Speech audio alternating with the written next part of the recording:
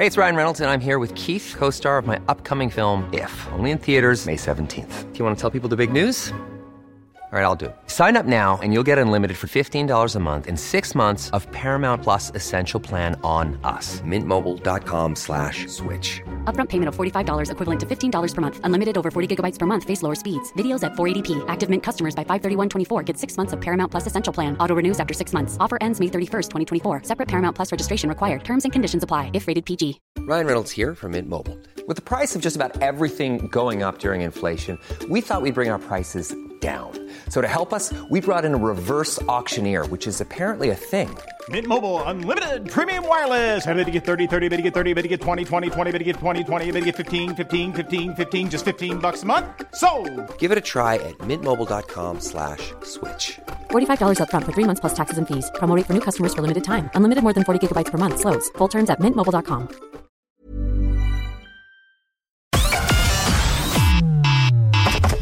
Connecting to the big show. In 3, 2, 1. We are saying as long as there is breath in our bodies, we will not forget you. If we don't deal with this issue now, the problem will get bigger. The lack of empathy, these women need to get over themselves. We're the one for Cork and ready to talk. Can we just talk? Call 1850 715 996. Text or WhatsApp 083 396 96 96. Email opinion@96fm.ie. The lines are live. Let's kickstart the conversation. This is the Opinion Line with PJ Coogan On Cork's 96 FM.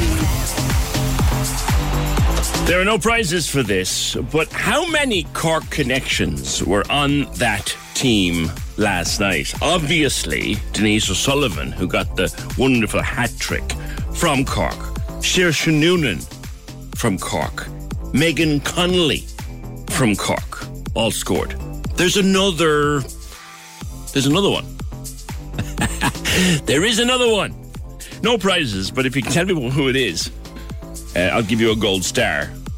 But fantastic. I was watching it. I'd completely forgotten, mea culpa, I'd completely forgotten it was on the telly. And I turned over just about maybe 10 minutes before half-time, and I just sat and watched it, thoroughly enjoyed the game. Okay, it was very, very, very, very one-sided. Never mind the England game. What did they beat Latvia 20-0 or something last night? But very one-sided, but I enjoyed it. And great to watch. Denise O'Sullivan from Cork, Saoirse Noonan from Cork, Megan Connolly from Cork. What's the other Cork connection on that team? One in particular that springs to mind. A goal scorer now. One other goal-scoring connection with Cork last night. 1850 715 996. Another voucher to give away with our friends at Foot Solutions. Tell you more about that in a wee while. But as of this morning, no mask, no class would appear to be the rule. Daily Mail have it. Schools to tell pupils mask up or go home.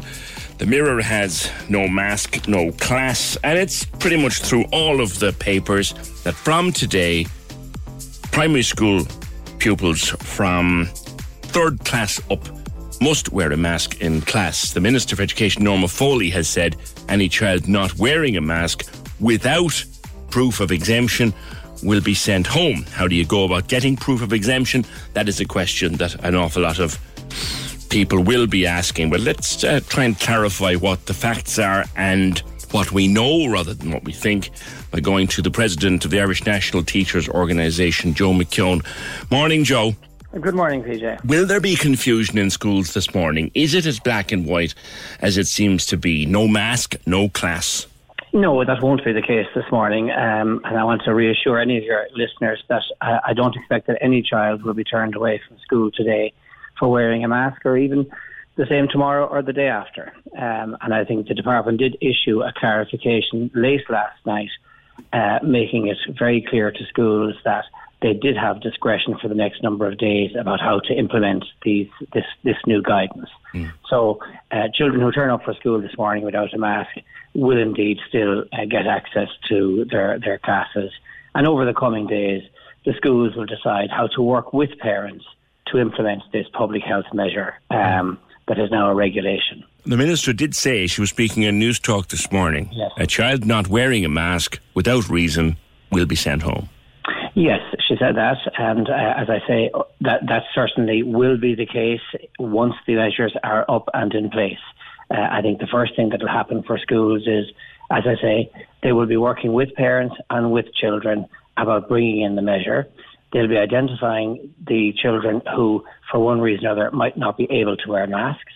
If, for example, a child has breathing or other medical conditions, or if a pupil is unable to remove a face covering without assistance, or if a pupil has special needs. Parents, if they have a medical certificate, their children will be exempt from wearing a mask. And then there'll be other children that the schools will know have complex needs. They'll be dealing with those children already, and they will be approaching parents to have a discussion around that. And I think it's important to remember that we can't assume that all children with special needs can't wear masks. And parents will know their own children, and the school will know the children as well. And those children will be identified, and a workable solution will be found. Just listening back very closely to what the Minister said, she said children who refuse to wear a mask without a valid medical reason or not having complex additional needs will be sent home. And when will those rules kick in, Joe? Well, and this I think was part of the confusion yesterday, that obviously once the Cabinet had made a decision, the impression from the first letter that came out was that it was starting immediately, and that was causing alarm for principals and teachers who knew that it would need time. So there was further guidance issued late yesterday evening. I know I got a copy of it sometime around 10:30, 11 o'clock, which made it clear that schools have a few days' discretion. It doesn't say exactly how many days, and I think schools will be trying to implement the rules as quickly as possible because they're public health measures. But I certainly would think for the rest of this week, most schools will be talking to the Board of Management and will then have communication with parents, and will listen to the concerns of individual parents who have concerns. And I would expect that by next week, the rules will be up and running. Now, I don't want to put you in a spot, Joe, but I guess the question is, there are people out there who have A, refused to get vaccinated, B, refused to wear masks, and are saying, last night and this morning, I will not put my child in a mask and I will sue you if you send them home. Yeah, well, I think the guidance that is in the regulation, or the document that came to primary schools, is the very same guidance that issued to post-primary schools back in September when schools reopened, and last year it was. So it has worked that in that circumstance. And yes, you're quite right. There are a small number of people who may have genuine concerns, but can be quite aggressive in the manner in which they express those concerns. And schools will just have to address that situation. It will be very, very difficult, but at the same time, it's the same for post-primary as primary. If there isn't a valid reason, schools will have no option but to enforce the regulations that are there. You said time. Now, this is Wednesday. I'm assuming the end of this week will come and go. Would you suggest maybe Monday morning the rules come in with full effect, or what? Yes. What I'm just looking exactly now, another email that's come in from the department. They're just saying pretty much what I got last night, that schools will take a practical approach over the next day or two to communicate the new measures to parents and to ensure parents have the opportunity to provide masks to children. So we're talking clearly there about the next day or two. Now, the last issue that I think is also very important, as teachers, we are very, very concerned that there will be some families who can't afford to buy masks. And we do think, and we have asked the department to ensure that schools have sufficient funding to ensure that they have masks for children who cannot afford them, and families who can't afford them, because we think that's very important. Mm-hmm. Will they be needed in things like crowded playgrounds or crowded assembly halls, or are they just in the class? Well, the guidance is silent on that, but I mean the expectation is that the guidance is the same as in general public life. So mask wearing is the norm now in Ireland in crowded indoor settings. It is not the norm in outdoor settings, and I think children who are playing outdoors, I wouldn't expect that they'll be wearing face covering unless they choose to do so. and we'll take the same sensible approach that we do with the adult population. Now that we know, Joe, that, to quote the Examiner, it's running rampant in the schools, and you and your colleagues, in fairness, have been telling us on this programme for weeks that COVID was rampant in the schools. The numbers have been there. The government just caught up with them in the last couple of days. Is there any mood out there now, Joe, for a circuit breaker along the lines of not coming back on the Monday the 20th and not coming back until Monday the 9th of January? Well, certainly there are people who feel that should happen. But at the moment, the public health advice isn't suggesting that. And certainly from the conversations we've had with the department just last week, that was not being considered. And is not. What opinion are your colleagues expressing on a personal level, though? Well, they're making the point that obviously for those small number of days that it might be sensible to close the schools because the schools are under pressure. But at this moment right now, I think the objective, and the Minister clarified it again this morning, is to have the schools operating up to the end of the year. That's going to be a challenge, and I'll be quite honest with you, PJ. Yesterday evening and every evening, I talk to principals who are struggling to staff their schools. Yes. And it's not even going to be an issue about COVID among the children. The fact of the matter is, in lots of walks of life, I mean, yesterday I know there were libraries in certain parts of the country that closed, that had notices of saying we're closed because we have a shortage of staff. So the staffing of schools for every day up to Christmas is going to be a challenge. And I think the clear objective at the moment is to do what we can to keep schools open. But look, I don't think anybody can predict from one week to the next what's going to happen. Things were an awful lot different 7 days ago compared to what they are now. Isn't that the hardest part of all of this, finally, Joe? How unpredictable it was never predictable, but how unpredictable it has become in recent days. It is. It's extraordinarily challenging for everybody, and it's taking its toll on everybody, on parents, on teachers, and on the general population. It is a really, really difficult time that we're in right now. And I suppose I would always say, and I just remind teachers when I'm talking to teachers and to parents, we know now at this stage that if we do what we can to keep everybody safe, we will be able to do more of the things that we like. It's when we take our eye off that ball, as we did with contact tracing, things spiral out of control very, very quickly. And focus on safety, focus on keeping people well, and then we'll be able to do more of the things that we want. Lastly, how about focusing on keeping kids warm? Stephen Donnelly said last night that keeping windows open was the best policy, but the children are frozen.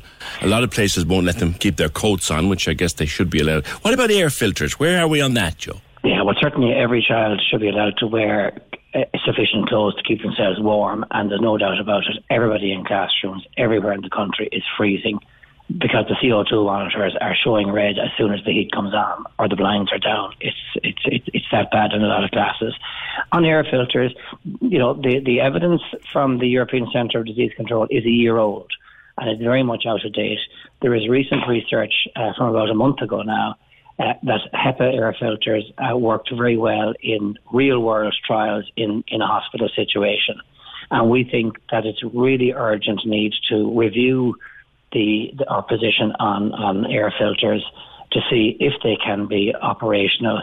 And I was heartened to hear the Taoiseach saying that there would be a look at how we open schools in January, because we haven't hit the really cold weather yet. Yeah. And children and staff freezing, absolutely freezing in schools is not a satisfactory situation. But every child and every teacher and SNA should be allowed to wear sufficient warm clothing to keep themselves warm. Yeah, the Taoiseach, his general, and I'm paraphrasing very much what he said yesterday, but what he appears to be saying now is, look, we will do everything we can to get to the end of the school term, and we'll reassess in time for the next one. Is that okay? Is that enough? Well, he said the word he used was recalibrate as well as to reassess. Well, I think getting through to December, the end of December, is probably as much an objective as we can have.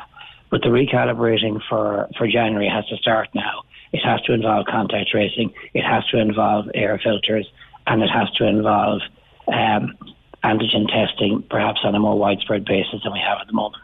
All right, okay. Thank you very much for being with us this morning. That's the President of the Irish National Teachers Organisation, Cork man, Joe McKeown. So no child will be sent home for the next couple of days because there will be a time given to the schools to let this settle. Here's what Norma Foley said this morning. Now, this is brief, but here's what she said. Students who do not comply and do not have a medical basis will be asked to stand down from school. Yes. That's what she said on News Talk Radio this morning. So this, I assume, is after the couple of days when they allow it to bed down. Students who do not comply and do not have a medical basis will be asked to stand down from school. Yes. And just in case anybody wants to start complaining about masks being some form of cruelty to children, I decided to dig this one out. This is Niamh Lynch, consultant paediatrician at the Bonds Hospital in Cork. When this story was looking like it would happen last week, I put that exact question to her. Messages already starting to drop into our text and WhatsApp to say putting a mask on a child is cruel. Yeah, and they haven't ever seen real child cruelty. They haven't seen what cruelty to children actually is. I have. And I don't want to talk about it, but that's not cruelty to children. 1850 715 996. Can we just talk?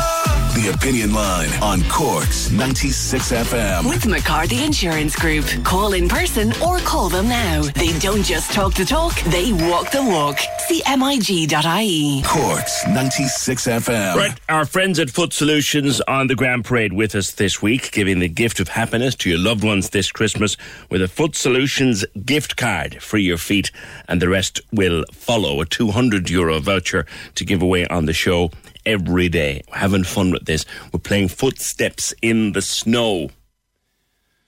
We give you 2 sets of footsteps and we'll tell you we're giving them. And then the third one, we just throw it in and you have to count up the total number of footprints that you hear. So here is your first set of footsteps for today.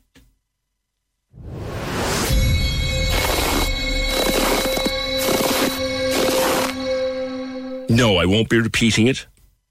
Write it down, keep it safe, or remember how many you heard. Give you more in the next hour, and then we'll throw in the third set when you're not looking.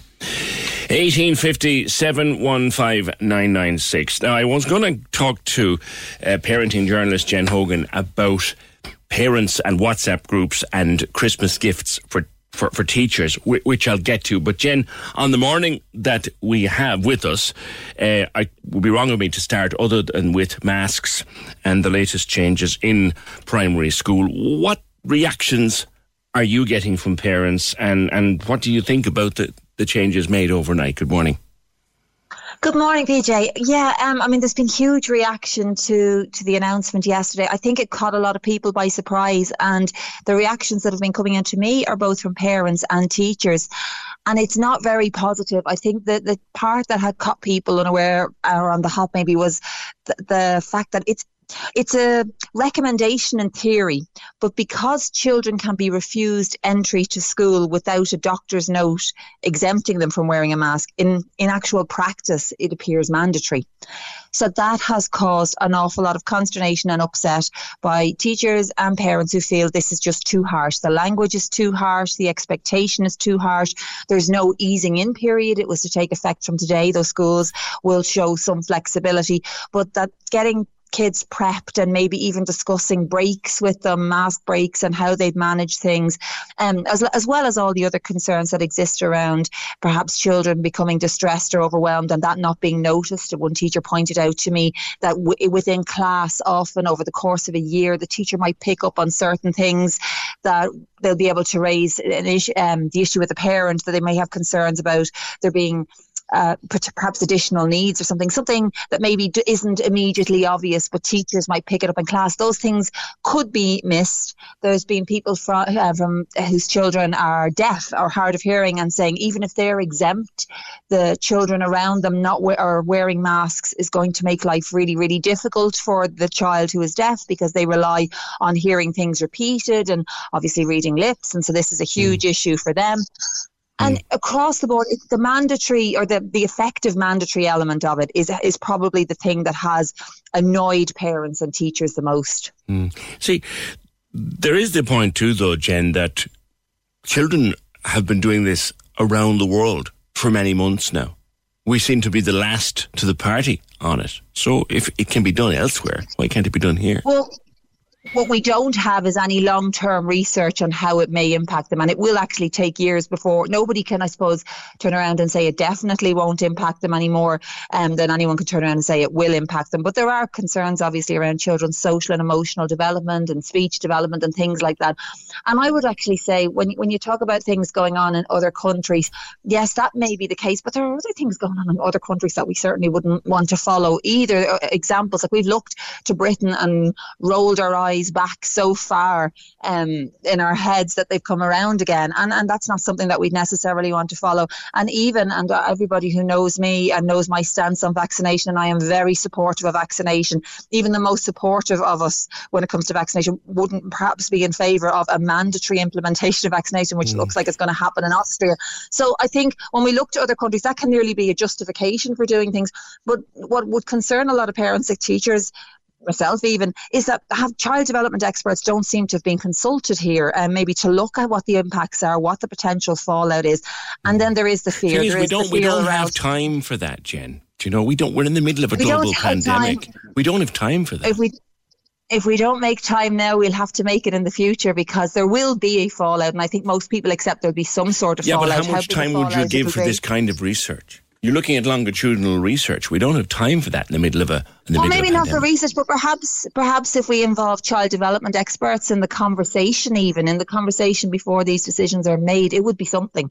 It would be something to get their feedback. And maybe if the decision was still taken to go ahead with masks, parents could feel a little bit more confident, and teachers could feel a little bit more confident that the appropriate people were involved in the discussions at least. You know, that's, I think, there's that fear that, are we actually discussing the fallout with the right people? Are we involving the right people in the conversation? But look, from today, children over 9+ will be expected to wear masks, and that even applies in classes where, if you have a mixed class, so if there's a class, second class and third class being taught together, the third class pupils will have to wear a mask, the second class pupils won't. Yeah. So anyway, that's a bit complicated. All right, move on to the issue of presents, and we all read social media posts about people now doing crazy things like setting up spreadsheets as to who's contributing what. Like, has it gone out of control entirely, Jen, on WhatsApp? I think somewhere along the way, teachers' gifts have lost the run of themselves a little bit. And I think it started with the best of intentions. And most people are huge fans of their teachers and want to say thank you. And that's great if they want to say thank you. But perhaps what there is a situation where you can't say thank you in the way that you'd like to, whether that be with a homemade gift or a card from your child. There is an expectation to contribute to a collection, and it doesn't always suit everybody's pocket. And every year this comes up, and I did see some things on Twitter too, where there was of the spreadsheet in reference to a list being put up of who had paid and how much they had paid, and only the names of the children who have paid going on the actual gift card. And that happens. I know that happens because parents tell me that happens, and they report it every year to me. And it's a really difficult situation, because you have some poor child or a couple of poor children left off the gift card because their parents didn't contribute for whatever reason. And that's horrible when that happens. Horrible. It's absolutely horrible. And it also, it is a really expensive time of year, and it puts a lot of pressure on parents. And let's make no mistake, it's not often a token amount that people ask for. I certainly know from my own experience and from hearing from other people, 15-20 to be asked to contribute is not unusual. And if you have multiple children, it can get really, really, like if you have multiple children, you could be spending more. 15 or 20 euro in a class of maybe 30 kids. Yeah. What are they doing? Buying the teacher a deposit for a car or something? What are they doing? Generally a gift card. And I suppose that's lovely, because the teacher at least gets to choose what they like, as opposed to 30 candles or 30 soap sets or anything like that. So there is that plus side. But you see, again, you've got the amount set, and perhaps most parents, if they're anything like me, they might be out there doing their clever shop, another 3 for 2 bargains, and thinking, I get around a number of people this way. You're just trying to. I guarantee you, Jen, there'll be a run. There'll be a run on the pharmacies in the next couple of days. All those gift sets, and there'll be a run on pennies. All those gift sets, of course. There is, and it's really hard, I think, to have this discussion because people are so appreciative of their children's teachers, so appreciative, and it's not a reflection on the teacher. And I think that's what's really important to remember. This has nothing to do with the teacher at all. These are parents driving these collections and driving these, setting the amounts as well. It's parents setting the amounts. It's very hard to stand up and say, I think that's too much. Most people don't want to air their financial laundry in public. They want to. And to put that amount there, and then there is the final reminders and that fear of your child being left off the gift card or off the Christmas card to the teacher, both in terms of embarrassment, perhaps if you can't afford it, but also the fear that teacher might think you're making a statement. I have to say, Jen, we can laugh about Yankee candles and children, our parents going home, our teachers going home with bags of Yankee candles and bags of Maltesers and 15 selection boxes and all of that. But I think anybody, and if anybody's listening to me now, I'm saying this straight out, and I wonder would you endorse this, Jen? If you are the person who writes up the gift card and you leave somebody's name out, how dare you? Yeah, absolutely. I think, absolutely. I couldn't agree more. And that's the way it should be. Every child's name goes on that card. Every single child's name should go on that card. And I totally agree with you. I think I completely endorse the whole idea that you would exclude a child or children from a card or from a gift. It's awfully. It's so wrong. That could be the child who lost a parent or a granny to COVID. That could be the child whose dad or mom hasn't worked in months. That could be the child whose parents have a horrible decision: do we heat or do we eat? It's a despicable thing to do to a child. Absolutely despicable thing, and it does, as I said, this isn't the first time. I saw some of the messages going on Twitter, but last year I had the same things being reported to me that this was happening, and there is, as I said, that huge frustration, and it's a despicable thing to leave any child out for a decision that their parent made for any kind, for whatever reason, whatever known reason. But like you said, the decisions that parents sometimes have to make really are very difficult, and no child should have to pay the price for that. Do we, of course the question comes in every year, do we really need to give gifts to teachers at Christmas and at the end of the year? Big ones or small ones? I mean, they are paid.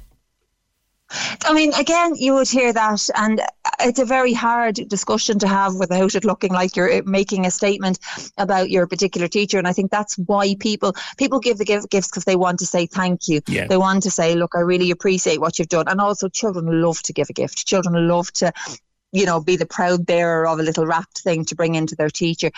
But the majority of teachers that, again, I have spoken to here, they will say they are very grateful for the homemade card or the drawn picture. That it's saying thank you can be said in lots of different ways. It doesn't have to be with a purchased gift. And they're not expected. The expectation does not come from teachers, but it is driven by parents. Okay. Caller wants me to come back to you on the masks issue before I let you go, Jen. And you talked about research, and I put it to you a little bit, do we have time? A caller picked up on that and said, we don't have time for long research. Human lives are at risk, and we have a pretty good idea of how vaccines work and what the danger points are.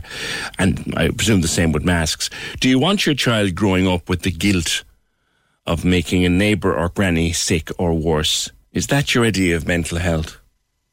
Okay, first of all, I mean, the actual tone of that. There's two things to address there. I would have preferred, and by the way, I've toned that down a little. It's a bit more aggressive than that. Yeah, well, first of all, I'd have preferred to see other mitigation measures introduced first, ones which we know would definitely not have an impact on children, like the restoration of full contact tracing and improved ventilation in schools. That's something that could have been done. It's more expensive. I don't understand why the full return to contact tracing isn't happening. We can do that without having children isolate from school. That they could be two separate issues. I know the reason for removing it and the argument for removing it, but they can be done separately. Secondly, children have made huge sacrifices to protect others. We know that thankfully most children don't get seriously ill. There will always be the exceptional case, but the vast, vast majority of children do not get sick from COVID, and the vast majority of children step up to the plate and want to protect the people around them, because everybody has vulnerable people that they love and that they care about.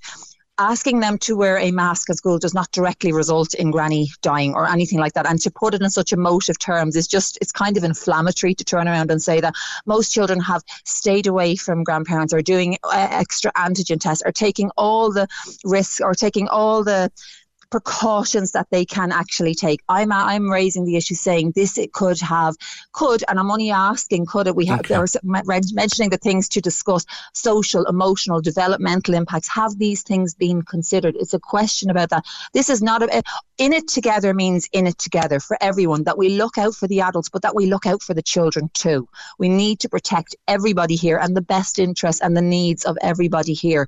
And you know, we're masking 9+ up. The younger children won't be in masks.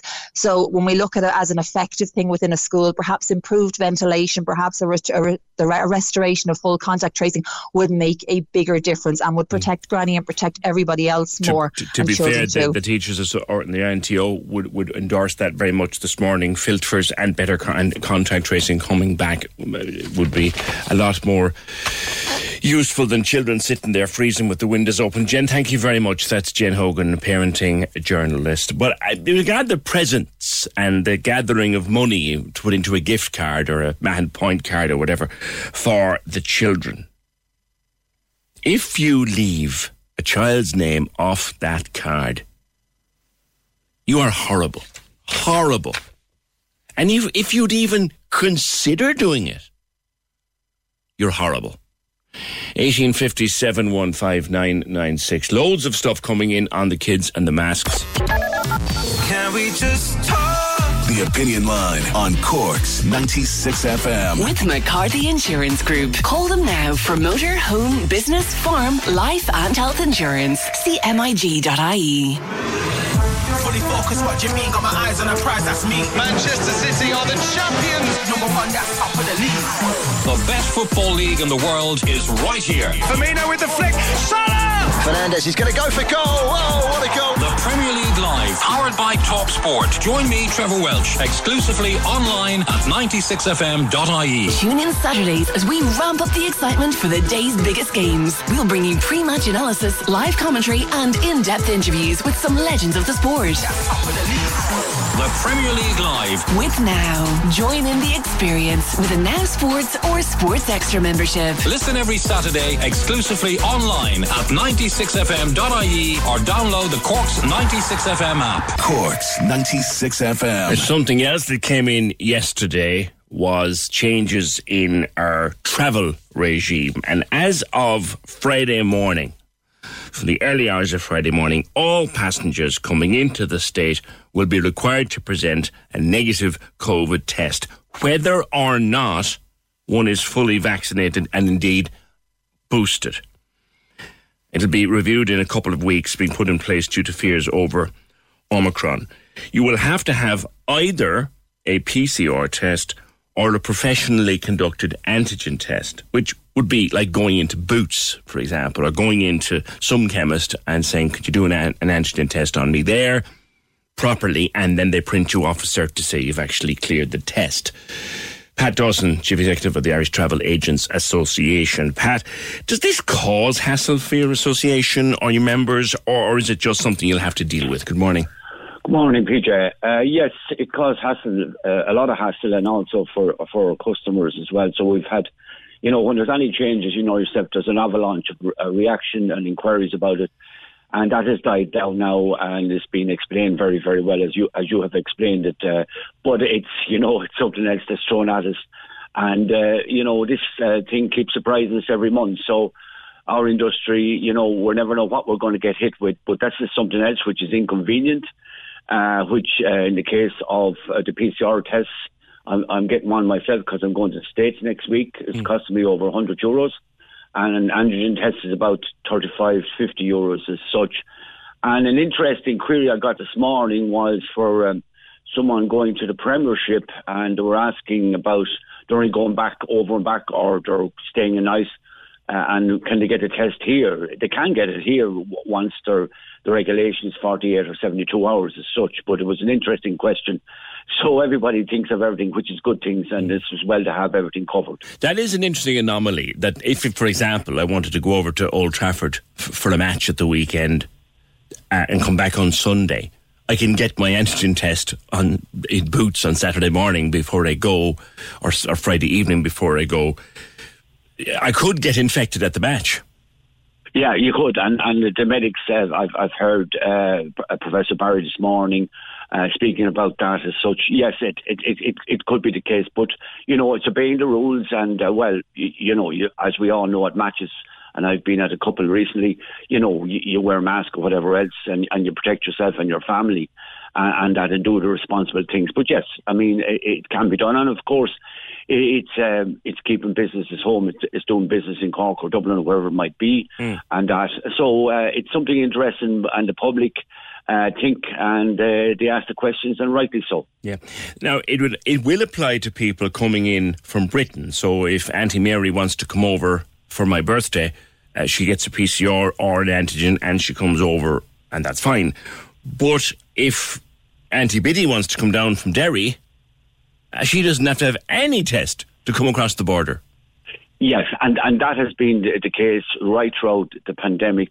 It's a common travel area, as you know, and there's no restrictions. And people could, for example, if they wanted to, if they were going to fly from London to Belfast, and come in that direction from a point of view of the borderless, so to speak. So from that point of view, yes, that's correct, Peter. There's a thing though, Pat, and that's just occurred to me now. Will they be allowed to fly from London to Belfast without a test? Well, I think it's a good question, and I can't truthfully give you an honest answer as such, because it's a common area, and it's a good question, and I don't have the answer to it, but I will check it. I'd appreciate that if you could do that, Pat, and maybe let us know by text or something before the end of the show, because it's just popped into my mind this morning. So I might want to get around the regulations, so I might book a flight from Manchester to Belfast, or London to Belfast, or Glasgow to Belfast, and then just come down without a test. So do I need a test to go from Britain, mainland Britain, to Belfast would be a one worth an answer? I suppose, PJ, for the sake of an antigen test, be it 35 to 50 euros or sterling or whatever it is, who'd be bothered as such. But it's an interesting query, and I'll get the answer for you. Okay, thank you. And it applies to ferries too, which is important. It does indeed, yes. Yeah, okay. All right. Pat, thank you very much. This question has come in to us. I don't know whether you can help with it or not. I'm in a serious situation regarding flying out and returning to Ireland. I'm flying to Scotland next Thursday the 9th at lunchtime, returning Friday 10th at lunchtime. Does that mean I'd have to get a PCR test or antigen test on the 8th before I fly to cover me coming home? I'm also fully vaccinated. I'd be grateful if you could clarify this. Thanks. Well, with the PCR, once it's 48 hours, or the antigen is 72 hours, and he or she can get that in Ireland once they're within the parameter of the hours applying to either test. So you can get the test here, we'll say lunchtime, so that lunchtime is flying out. You could get an antigen test Thursday morning, or get a PCR test on Wednesday and get it back in time, and that will cover you for the overnight trip. Yes, indeed. Okay, Pat, thank you. That's how things stand at the moment. Pat Dawson of the Irish Travel Agents Association. We'll find that out, whether it is a thing that I could fly from from London to Belfast and don't need a test, and I could circumvent the whole lot. If I fly from London to Dublin or London to Cork, I need a test. But could I fly from London to Belfast and drive down without a test? Pat's going to find that out for us. Did you get the fourth Cork connection to the goal scorers on the Irish team last night? Well, we had Denise O'Sullivan. She scored the hat-trick. Saoirse Noonan is from Cork. Megan Connolly is from Cork. But Kyra Caruza, who also scored last night, yes, she's American-born, but her granddad, Tony, is from Cork. Just thought I'd throw that one in. 1850 715 996. Inundated with your thoughts on masks and schools. We live in a democracy. This is a national emergency. Majority rules. We all need to do our part and back the government directives. It's like being at war. We have to stand together. Otherwise, we won't beat this. Hi, PJ. We just got a letter from the school about wearing face masks. While I don't have a problem, the school have suggested the mask not have any pictures or graphics as it causes a distraction. My issue here is parents now need to go out and buy 5 to 7 plain masks to allow extra in the bag, as the ones we'd have at home aren't allowed. I believe if the child is to wear the mask, it shouldn't matter what's on the front of it, as long as it's being worn. I can see your point. What do you want? What do they want wearing masks is going to keep the children safe? I'm sick of listening to the complaints, says Joan. Listener says, kids are led by parents' reactions. Great to hear PJ pushing back. More of that with the moaners. The pandemic is bad enough without people complicating simple measures. She's assuming masks have an impact on children, but what's the backup? We're in a pandemic. It's a very good move to make kids aged 9 plus wear masks. The excitement of the kids outside the school this morning was palpable. Kids will only make an issue of wearing a mask if the parents make an issue of it, says Paula. Most kids love wearing Halloween masks. Stop complicating things. Let's go back to basics. My grandchildren in Spain are wearing masks to school for months. There's no outbreaks in the classroom. There's no objection. It's ridiculous the way people are reacting. John then says children freezing in school and now forced to wear masks. That's child abuse. The time the parents took the kids out of school. Well, John, let us bring up that. A consultant paediatrician, a child's doctor, a consultant paediatrician, Niamh Lynch, I put that to her last week. Messages already starting to drop into our text and WhatsApp to say putting a mask on a child is cruel. Yeah, and they haven't ever seen real child cruelty. They haven't seen what cruelty to children actually is. I have. And I don't want to talk about it, but that's not cruelty to children. I think we'll take the word of a consultant paediatrician over and above people saying that's cruel. I really think we will. Appreciate your point, John. Your call. Thanks. Can we just talk? The Opinion Line on Cork's 96 FM. With McCarthy Insurance Group. Call in person or call them now. They don't just talk the talk, they walk the walk. See MIG.ie. They can call me Wayne Hilton. Wayne Hilton. The Weekend. On Cork's 96 FM. Join me Saturday mornings from 10. I've got 4 hours of the best music mix. Check out the Cork Weekend Survey. Have a go at the Wayne Teaser question. There's the latest celebrity gossip. A look at what's happening around town. And we'll keep you up to date with all your essential Cork news. Wayne Hilton. Saturdays, 10 a.m. With Newmarket Motors Volkswagen, where you can test drive the full Volkswagen range, including the all-electric ID3 and ID4. See newmarketvolkswagen.ie. On Cork's 96 FM. The lines are live. And we're ready to talk. Can we just talk? Call 1850 715 996. Text or WhatsApp 083 396 96 96. Email opinion@96fm.ie. The Opinion Line with PJ Coogan. On Cork's 96 FM. Yep, Kevin picked up on just a slip of the tongue there by Pat Dawson from the Irish Travel Agents Association. It's 72 hours for a PCR test, and it's 48 hours for an antigen test. There's also one subtlety that we'd both forgotten, and mea culpa on this one. Only a person who's fully vaccinated can use an antigen test. That seems to have emerged from the small print. So a PCR test for 72 hours, antigen test 48 hours for travel, but you can only get an antigen test if you're fully vaccinated already. Okay? I hope that clarifies things a little more for you. Speaking of vaccinations, getting a couple of calls this morning. A lot of confusion around booster jabs. A lot of people turned up at City Hall this morning and were turned away to be told there was no walk-ins. Does anyone know what is going on? Also, we got an email, hope all is well. Just wanted to email you to let you and others know the Cork City Vaccination Centre on Anglesey Street have been turning people away for their boosters for walk-ins today. This is City Hall. My dad and I got up at 8 to get in for the walk-in booster for himself. or should I say I tried to take my dad, he's 65, in for the walk-in booster. I was told 2 days when I got my own booster, they were open at 9 for walk-ins on Wednesday, and he could get his then. We went up to the entrance and saw another person arguing with people at the gate and then storming off. Didn't know what the commotion was, but when we went up, we were told to go home and come back at 11. They said the times were changed to 11 to 3 for walk-ins. When leaving, we saw multiple elderly people being told to go away. This is disgraceful. I can't describe how frustrated I am for my dad.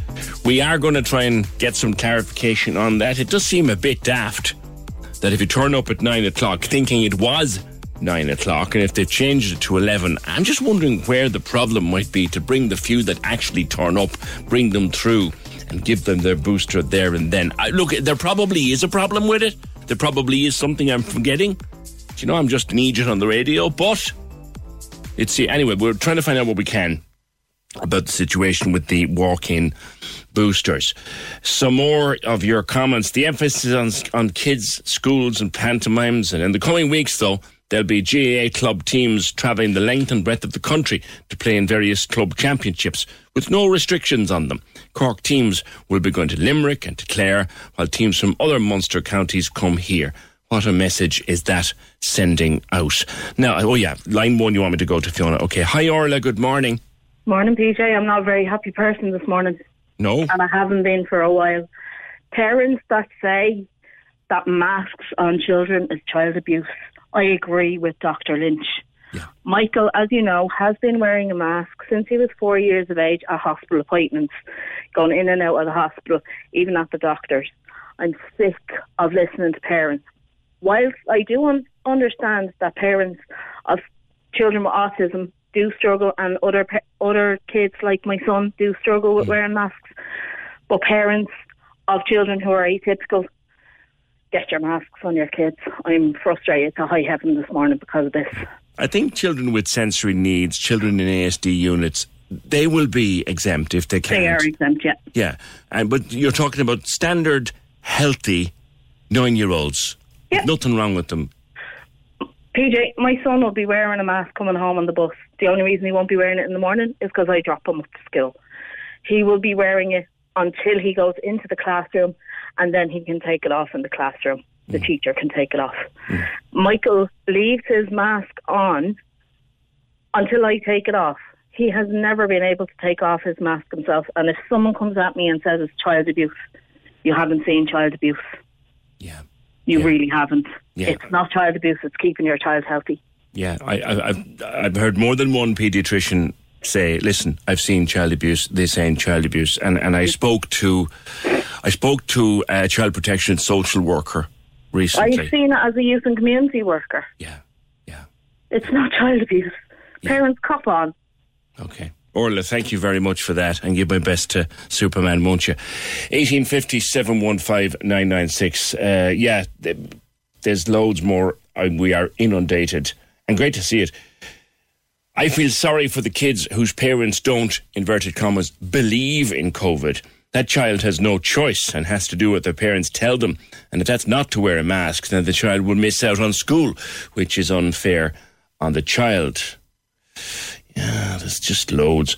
Listening with interest to your subject of mask wearing for 9-year-olds in schools, shops and public transport. I was surprised to think it's become mandatory. I'd have preferred it not to be. Children would be fiddling with their masks constantly, then touching surfaces, perhaps spreading the virus even more. I'm so glad my family are gone beyond primary school. These are my thoughts. Oh, and how long is it mandatory, says Josephine. They're saying February, Josephine. February. We're in a pandemic. It's a good move to make the kids wear masks. The excitement going out to school this morning was palpable. It's only an issue if parents make an issue of it, says Paula. And there are just pages and pages of them. Masks are worn by younger children in schools all over Europe, says Antoinette. So why are we different? I'd rather my child, if I had one that age, wore their mask to avoid COVID than possibly end up on a ventilator if they do get a bad dose of COVID. Yeah, that's one that goes around. Listen, if you don't like a mask, you're going to hate a ventilator.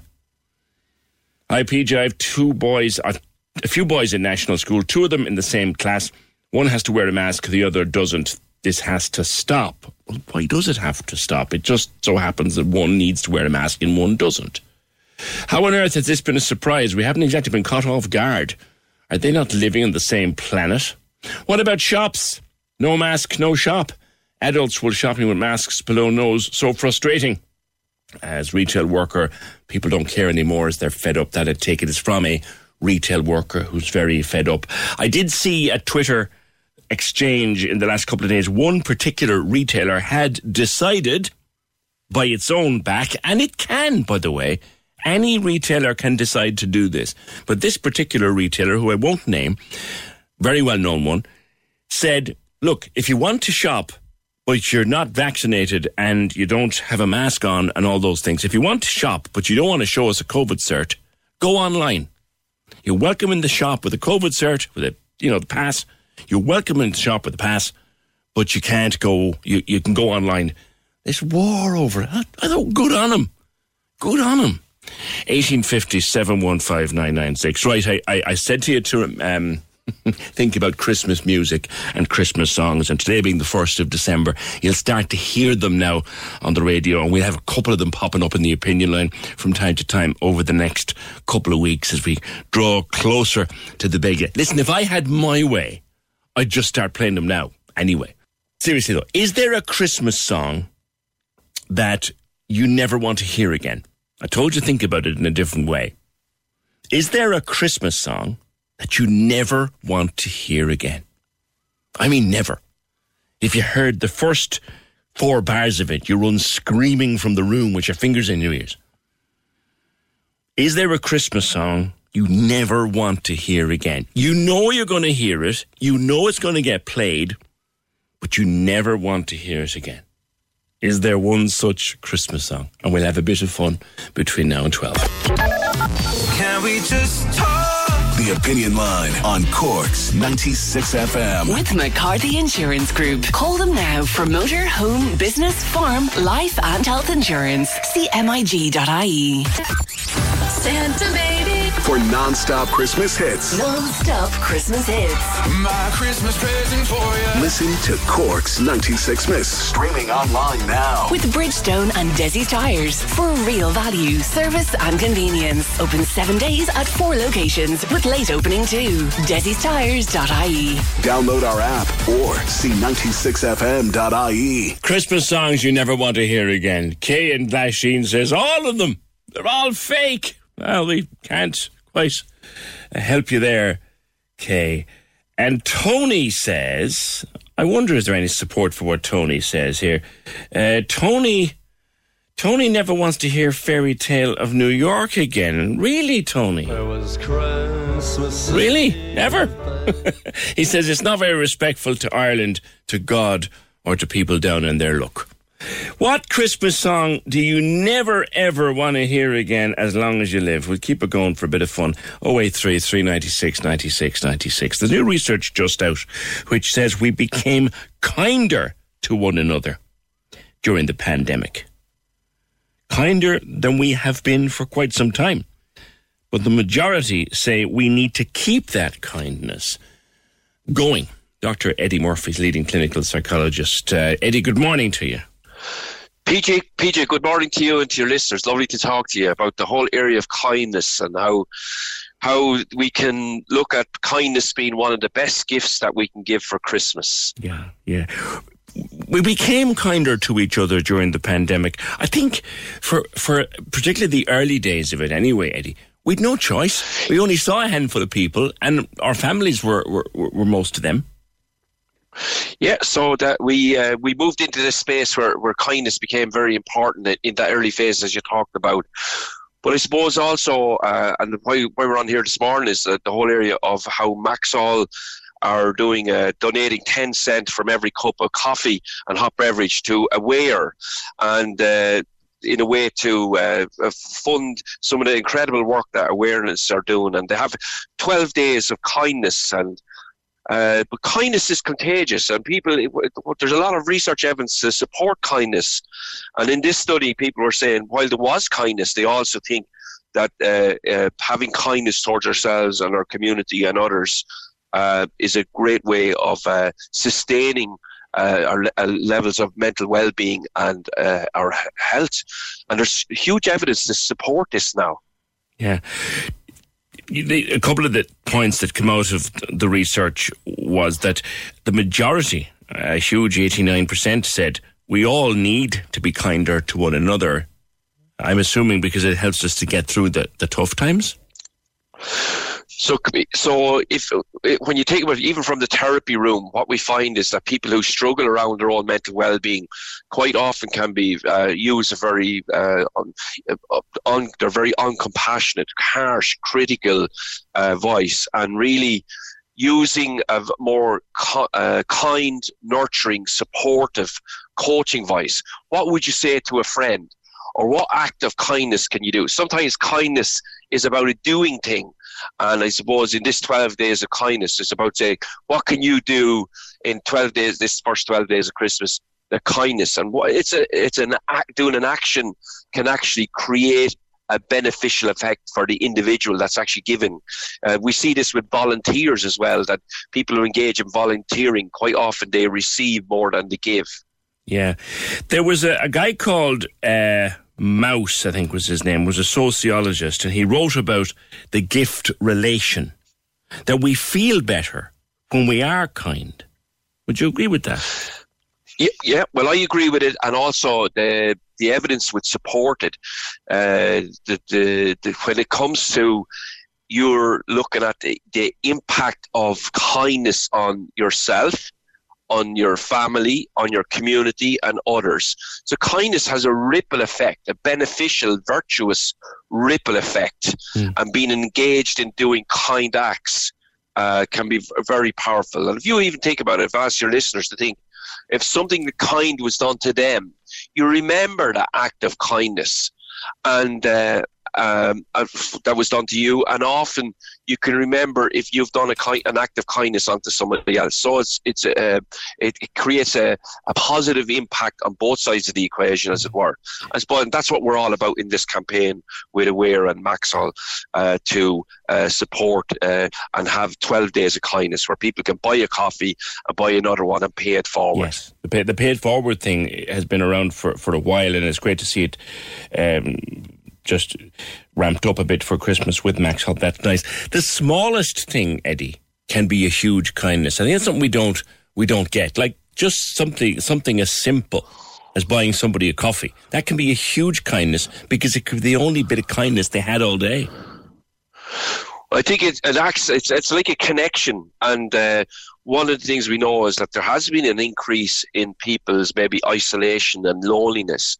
And that small act of buying a coffee or a hot beverage or whatever it is that you can, it creates I see it like a ripple, a positive ripple effect. It's a touching and a connecting with others. If you think of the last time that something kind, like if you imagine, ask your listeners, yourself or myself, like when I think of something kind that was done in my life, it sort of brings a positive feeling. Actually, what it does is it releases this oxytocin and positive brain chemicals and impacts on our well-being.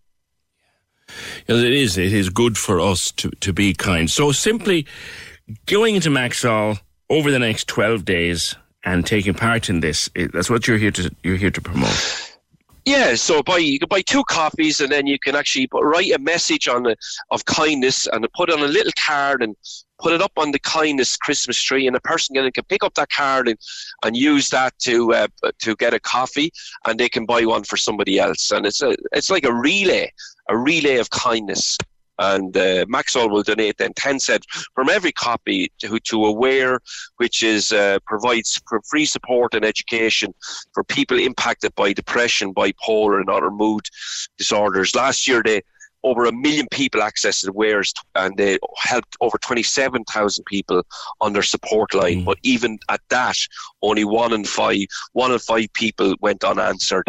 And by this act of kindness, more and more people will get supported through Aware. Yeah. Eddie, just in your own professional practice, your own professional clinical practice, have you seen the pandemic having a negative effect on our general well-being? Yeah, so it's had a significant effect, because what's happened with the pandemic, or effectively, collectively, our stress levels have increased, and it's hit, I believe, different ages and stages in society. So whether, I know there's a lot of talk about children, the impact of children now, but older people that are isolated at home, not getting, people that are choosing to be more protective of themselves.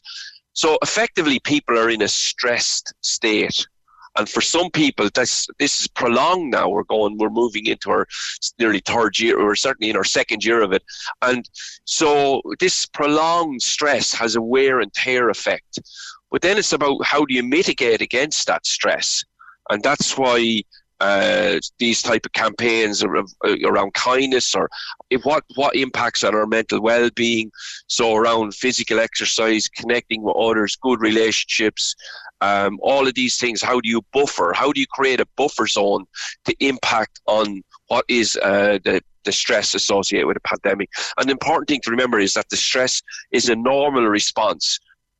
This is a human reaction, because we're alert but then there's a way that we need to manage the news cycle. We need to manage the information. We need to make choices then about how much we want to live and how much we want to protect ourselves. Yeah. And I think people are coming into that sort of space now. Okay. All right, Eddie, leave it there. Thank you very much, Dr. Eddie Murphy, a clinical psychologist. And that campaign by Maxwell started today, 12 Days of Kindness. Buy a coffee, paid forward for somebody else, and Maxwell will make a donation. They're hoping to make quite a lot of money over the Christmas. Thanks for that, Eddie. I'm dreaming of a white Christmas. Never want to hear it again, because I'm definitely not. I never did and I never will. Oh, I do. Oh, I'd love a white Christmas. I prefer the other version that goes, I'm not dreaming of a white Christmas. Another one, the Christmas song I never want to hear again, is Fairy Tale of New York. Myself and my husband are so offended by a certain word, the word faggot, we put up with enough being a homosexual couple all year. Sorry to hear that. I would have thought it would be much easier now in Cork to be a gay couple. I would certainly hope so. But thank you for that message. I hate, says Helen O2, both Sandra and Helen hate one of my favourites. Yeah, they both hate it. Oh, come on, lads. Come on. Sandra wants to play it different. He's like, I'm not playing favourites today. I'm playing the ones that you don't like. But what Christmas song do you never, ever want to hear again as long as you live? Can we just talk? The Opinion Line on Cork's 96 FM. With McCarthy Insurance Group. Call in person or call them now. They don't just talk the talk, they walk the walk. See MIG.ie.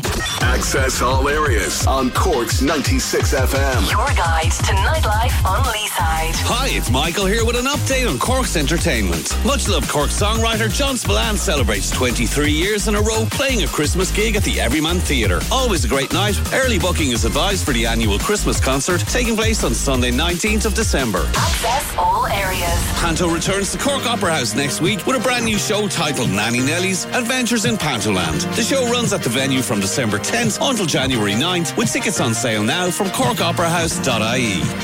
Access all areas. Feel free to let us know at Access All Areas if you have a show, play, exhibition or any live streaming events coming up by emailing us here at aaa@96fm.ie. Access all areas. Your guide to nightlife on Leeside. On Cork's 96 FM. Keep those ones coming. The Christmas song you never want to hear again, that you'll run screaming from the room if you do. I feel horrible, evil today. And also, I got a very interesting statement just forwarded on to me that the Irish Medical Organisation has issued this morning with regard to masks for children. I'll read that to you in a wee while. But we're with Foot Solutions all this week. When you're ready to pop the question, the last thing you want to do is second-guess the ring. At BlueNile.com, you can design a one-of-a-kind ring with the ease and convenience of shopping online. Choose your diamond and setting. When you find the one, you'll get it delivered right to your door. Go to BlueNile.com and use promo code LISTEN to get $50 off your purchase of $500 or more. That's code LISTEN at BlueNile.com for $50 off your purchase. BlueNile.com, code LISTEN. Many of us have those stubborn pounds that seem impossible to lose, no matter how good we eat or how hard we work out. My solution is PlushCare. PlushCare is a leading telehealth provider with doctors who are there for you day and night to partner with you in your weight loss journey. They can prescribe FDA-approved weight loss medications like Wegovy and Zepbound for those who qualify. Plus, they accept most insurance plans. To get started, visit plushcare.com/weightloss. That's plushcare.com/weightloss. Hey, it's Ryan Reynolds, and I'm here with Keith, co-star of my upcoming film, If, only in theaters May 17th. Do you want to tell people the big news? All right, I'll do it. Sign up now and you'll get unlimited for $15 a month and 6 months of Paramount Plus Essential Plan on us. MintMobile.com/switch. Upfront payment of $45 equivalent to $15 per month. Unlimited over 40 gigabytes per month. Face lower speeds. Videos at 480p. Active Mint customers by 531.24 get 6 months of Paramount Plus Essential Plan. Auto renews after 6 months. Offer ends May 31st, 2024. Separate Paramount Plus registration required. Terms and conditions apply if rated PG. €100 voucher every day, asking you to count the footsteps in the snow. Now, I gave you the first set between 9 and 10. I'm going to give you the second set now. And then I'll just throw in the third set when it suits me. And I won't warn you at all. That's the deal. I might change that tomorrow. I might throw in the second set without warning. Okay? But today, you get the second set now and the third set a little bit later. You need to give me the total at the end of the program. All right? So here's the second set of footprints for today with Foot Solutions on the Grand Parade.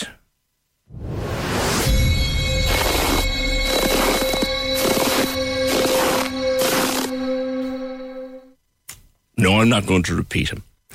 I'm reading a great book at the moment. It's a tome. It's a really thick book, but it's a super book. It's a book called Haughey, and it's written by Professor Gary Murphy from the School of Law and Government at DCU.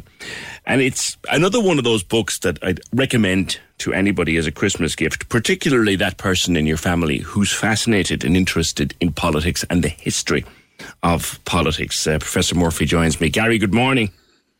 Hi, Peter. How are you? Good to speak with you. It is a tome, but I can compliment you on the fact that it is very easy to read, and I'm thoroughly enjoying it. But why Haughey, Gary? Well, first of all, thanks for your kind words on the book. Yeah, it's a large book. I think it comes in at about 250,000 words, but the physical copy is relatively light in the hands. So my publishers have done a great job there. Why Haughey? Well, I'd been thinking and writing about Irish politics, as you know, for about 25 years at DCU, and the Haughey family donated his extraordinary large archive to our university back in 2010, and the family gave me early access to those papers to write this biography. When I was talking to the family, I told them that any book based on his papers would have to be a sort of warts and all biography, that there couldn't be any sort of veto over what I wrote, and they were quite happy with that. I think they had been, kind of upset over the years at what they saw as consistently negative coverage of their father. These are the Haughey children, and they wanted a sort of a book that covered pretty much everything. Yeah. And so I took on that challenge. Now it took me a very long time, much to my publishers sort of. About how long are you working on this one? The world now.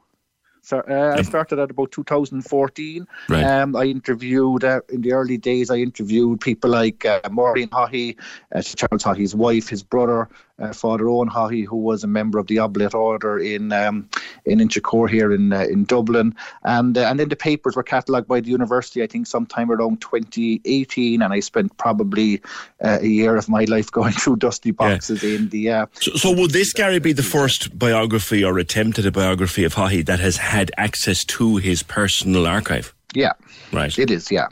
And those papers will be made public by our university in early 2022. The idea is that there's a 30-year embargo on his papers, a 30-year rule that historians like myself and others, can't access the papers until 30 years. That now ends in February 2022, and the university will slowly make the papers available both physically in the university and hopefully digitally. And they're a wonderful source because they're not simply about letters to the great the good to Lynch and Thatcher and Cole and Meteron and whatever. There are letters also to Mrs. Murphy and Mrs. Coogan from Donny Carney who are looking for help with, which were very grim circumstances that many people on the north side of Dublin lived with. Yeah, and trawling through archives can be a lot of fun for that particular reason. Yeah. Even though I've followed politics since I was a young fella, Gary, and I remember how he come into power, and I remember him being Taoiseach and all these things, there's an awful lot about him that I would have forgotten and that people would have forgotten. Like, he took 4 attempts to get elected. Oh yeah, so like Haughey is no overnight sensation in the 1950s. He first gets involved with Fianna Fáil in 1948. He sort of volunteers during the February general election of that year. He runs then in 51. He loses. He runs in 54. He's also a by-election candidate in 55 or 56. Sorry, but he also loses a corporation seat. Now, I mean, it's one thing not to get elected in a large constituency in the Dáil, but to lose your corporation seat, which he did in 1955, was a terrible blow. And he ran again in 57, and if he had lost then, I think the Irish history would have been much different, because he would have then had got the reputation of being a serial loser. But once he was in the Dáil, he then topped the poll at every subsequent election until he retired in 1992. Yeah, and with huge personal votes for him and for Fianna Fáil on the north side of Dublin. He had an enormous personal vote. Antoinette recalls a story from, for example, a baby shop in Coolock, and if anyone was stuck for the pram, he'd give them a code to go and buy something, and the shop would just write the code down and he'd pay for it. He was massively popular among his constituents. He was also, I knew he was an accountant. I didn't know he was a barrister, or that his entire education was funded by scholarships. He was a clever man. Oh yeah, he was. So just on the sort of the baby stuff and the presents, and many people would be aware of the sort of famous turkeys at Christmas, which was a thing he started doing in the early 1960s. And like, I found some very interesting news out, including that many people didn't want a turkey for Christmas. They wanted a chicken, simply because they hadn't an oven big enough to cook a turkey in. It gives some idea of the poverty around Coolock, Artane, Donnycarney, where he grew up. Yeah, his parents moved to Donnycarney so many people would know it there, sort of in Collins Avenue in Dublin in 1933 when he was 7. His father was, to use the word at the time, invalided out of the army in 1928 as a relatively young man. And for instance, his brother Owen, who was born in 1934, never saw his father walk. So the Haughey brothers, there was 4 of them, lifted the father up and down their their terraced house. So they had a relatively tough upbringing. Now, he did come, to be fair, he did come from poverty. He did come from a very deprived background, you know. Yeah, no, it was certainly a tough upbringing, and certainly in contrast with someone like his great sort of political enemy, Garrett Fitzgerald, who was sort of born into privilege on the other side of the city. It was difficult for the Haughey family. Now, in 1938, I think listeners might be interested to know, he comes first out of 500 applicants in the Dublin Scholarship Exam. Wow. And the great beauty of that exam was that it allowed children of the working classes and of the poor to attend secondary school. Remember, there's no free secondary education until the late 1960s, and he benefits from that, as his brother did the year before, and that allows him then to go to the famous school Joey's, St. Joseph's in Fairview, where he is successful both academically, but also he was a very good GAA player. And I think Cork listeners, then it's great to be talking to the homeland, PJ. He played in the 1943 Leinster minor final, which was the curtain raiser to the 1943 All-Ireland hurling final, which his other great enemy, of course, Jack Lynch, played in that midfield when Cork were in the middle of their 4-0 triumph. So it's just a little interesting footnote. But he was a very good GAA player as well, until he got sent off in a game in his early 20s. Did he hit a linesman or something? And never played again.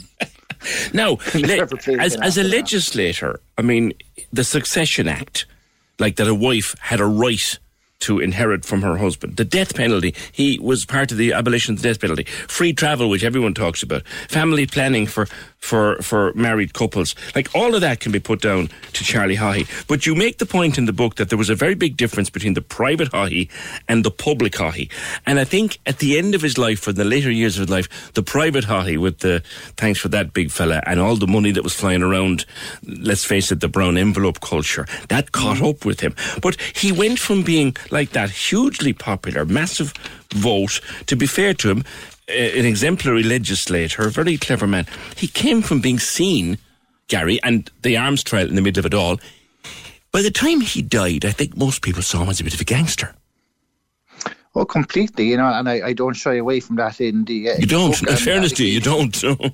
And allegations of corruption certainly swirled around him. Now, he denied that any of the monies he ever received, and we know from the Moriarty Tribunal that he received in and around at least £9 million that the tribunal could trace, and there certainly was probably more money that the tribunal wasn't able to trace. Haughey and his sort of defenders, including his family, who have a website dedicated to him, argued that the Moriarty Tribunal was wrong, that yes, he got this money, but there was no favours in return. I make the point in the book that many people, think this is stretching credulity.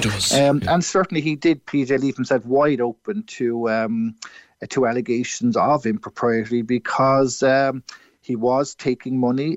We know, for instance, Ben Dunne gave him 3 cheques totaling over £1 million. And Margaret Heffernan called to concede Ben Dunne's sister, looking for that money back on the grounds that it actually wasn't Ben Dunne's to give, that it was actually Dunne Store's money, as I think from Ben Dunne's own money. Haughey never expected that the sort of the family feud between the Dunnes would basically lead to his downfall and his ruination, and what was a very difficult last decade of his life. He retires from the Dáil in 1992, when he is sort of ousted in the phone tapping scandal that re-emerges. He thought his retirement would be relatively sedate, I suppose. He gets cancer in 1994, which he has then over the following decade. But once the tribunals came coming in, the sort of 96-97 period, it then became very difficult for him. And of course, to talk about the private life, we then had the famous revelation of the Terry Keane affair, extramarital affair, which again he didn't want to come out, although Terry Keane said to Gay Byrne famously on the Late Late Show in May 1999 that he didn't mind, but he certainly did mind, as far as my research shows. Yeah. There was ructions. There's one very funny part in it, Gary. I threw my head back and I laughed about the night that he became Taoiseach, and his kids went on to celebrate by going to the pub themselves while he went home, and he said to them, "Whatever you do, don't get arrested." I honestly thought that was so funny. At the end of it, though, your view of him before you went into writing the book and your view of him after the writing the book, has that changed? It has changed. I think I know him now much better than I did. Obviously, because I've sort of lived with him for the last few years, obsessively so, I think my family would say. And I do understand him, I think, a bit better, although I think it's probably not that no one will ever understand everything that was going on in that sort of perhaps Machiavellian mind, and a mind that certainly was able to compartmentalise public and private, as I point out in the book. I mean, he in many ways was the sort of, the giant political figure of sort of our childhoods throughout the 1980s, when he had the great battles with Gareth Fitzgerald. As you said, there's some very strong legislative accomplishments, but there are significant public policy failures, particularly in the economy in the 1980s. Many people hold him responsible for the sort of culture wars in the 1980s with over abortion and divorce. People complained that we know now he was having an extramarital affair when he was lauding family values. So it's a very complex life, but I think I understand it better. I was asked recently, do I have sympathy or empathy? And I think I probably do much more. I do now than I certainly did at the beginning. Yeah. I mean, I wrote in one of the newspapers last week, Paige, what I was trying to do in this book is to humanise him. I mean, he in one way is the great sort of caricature, famously lampooned by Dermot Morgan and the Scrap Saturday people on RT in the late 80s. And I always see Oliver Callan's impressions on Callan Kicks the Years. And I wanted to sort of humanise him because I think there is a human story there. For instance, I write in the book about Cork and the occasion when he famously went to Jack Lynch's funeral in October of 1999 and was sort of booed and jeered as his state car travelled through the city on the way up to or back from Shandon Street for the North Cathedral. And and that was a very difficult time for him because he was also facing criminal charges over revelations from the tribunal. I remember being at that funeral actually and seeing that booing. So in a word, Gary, to finish, giant or gangster or a bit of both? Well, political giant, certainly. I wouldn't use the word gangster, but he certainly did leave himself open to what happened to him, and he bears serious fault and culpability of him. I mean, some people will never change their minds that he was, basically corrupt. But what I tried to present in this book is a picture of a man who I think did come to dominate modern Ireland, and to show him in all his flaws. Okay, listen, it's a great read. Before I go, yes, Peter, before I go, I wonder, would you just give me the time just to say hello to my mum? My mum is in hospital in CUH at the moment, and I just wanted to say a shout out to her. I think she's listening, and to thank her doctors and nurses there, and I think 1B who are looking after. So if you would give me that, Lee, I'm very grateful. Be delighted to do that, Gary. You've just done it so well. Thank you very much, Professor Gary Murphy. Professor of Politics at DCU School of Law and Government, proud Corkman and author. It's a fascinating read if you have any interest in the history of Irish politics in modern times. Fascinating read. Author of Haughey. It's a great gift for anybody in your family who is a bit of a political geek. We have found out more about the walk-ins at City Hall. I'll give you those in a bit. We have a statement from the Irish Medical Organisation, or sent to us by our friend Dr. Nick Flynn on behalf of the Irish Medical Organisation. Their statement to do with schools and masks. That will interest you. And I also want to know what Christmas song you never want to hear again. We'll come back to those. But Chloe was with me in studio back in 2019 talking about eating disorders and modelling and being a bikini model back then. Went on to win Miss Bikini Ireland. Now she's set up her own agency. Hey Chloe, good to talk to you again. Hi PJ, how are you? Good. How are you keeping? Very good, thanks. You were with me back in 2019. Tell me about your new agency. Yeah, so I set up, it's called Independent Ladies Agency. I set that up during the first lockdown last year. It was probably a bad time to start it, to be honest. But after Miss Bikini Ireland, obviously doing the competition, making it to the final and things like that, it was hard to get into like different modelling agencies and things. And I think I spoke to you about that before, about the certain look that you need to look like to be a model. But actually, initially we wanted to set up an events company, because that's what I'm qualified in, and so is my partner. To have like all women events, helping out female DJs, female artists, local artists from Cork and things like that. But that was when COVID hit and everything closed. So I'm sure I told you as well before that like a lot of girls were asking me how did I get the confidence going to Miss Bikini Ireland and things. So I kind of just started the modelling agency. It just all happened out of nowhere, to be honest. Because I remember when we talked first, you were telling me about the whole eating disorder thing and getting your health and your well-being under control, and you told me how much of a struggle that had been for you, and that I remember you saying at the time you would never forget how tough that had been when you were advising anybody else. Yeah. And it's not just modelling, it's everyday life. Like women, and I'm sure men as well, they struggle with it. So obviously when I started the modelling agency in the lockdown, we couldn't really do much because obviously the restrictions were put in place and things like that. But there was a lot of girls asking me for advice, so I started doing coaching. I called it Coaching with Chloe. So I did 3 packages. There was like a confidence booster, a model ready package and things like that. And I got to coach young girls, which was actually, it gave me so much satisfaction to see them kind of come out of their comfort zone. And like, there was this one girl in particular, she would never even post a picture on Instagram, or she always felt like really shy to talk in front of people, or even in school if she had to give a presentation and stuff like that. And to help her, I think I was with her for about 5 weeks. We did it on Zoom every week. And she came so much out of her shell, which was amazing. Like, she always wanted to model. She always wanted to be able to feel comfortable to post on Instagram and things like that. And she did. After her 5 weeks, she started posting. She was more confident in school, which was amazing to see, you know. Yeah. I think you said before, it's in us all. We just need to find it. Yeah, exactly. I think when it switches, and like sometimes I know you won't do it yourself, you kind of need a push from someone else, which is what I needed when I was struggling back then, you know. But I started off with 2 models at that stage, and now I've 8, which is unbelievable. Good. Yeah, so we have 8 models, and they're all completely unique in their own ways. And then, like, we have, so obviously Banger Productions is our other side of the company, which is to do with like the photography, the videography. It's the bones of the whole agency, really, you know, which is my partner. He does all the photography, videography, the promotions, everything like that. So we've just kind of tried, like, when the restrictions started easing, obviously I got to get more models.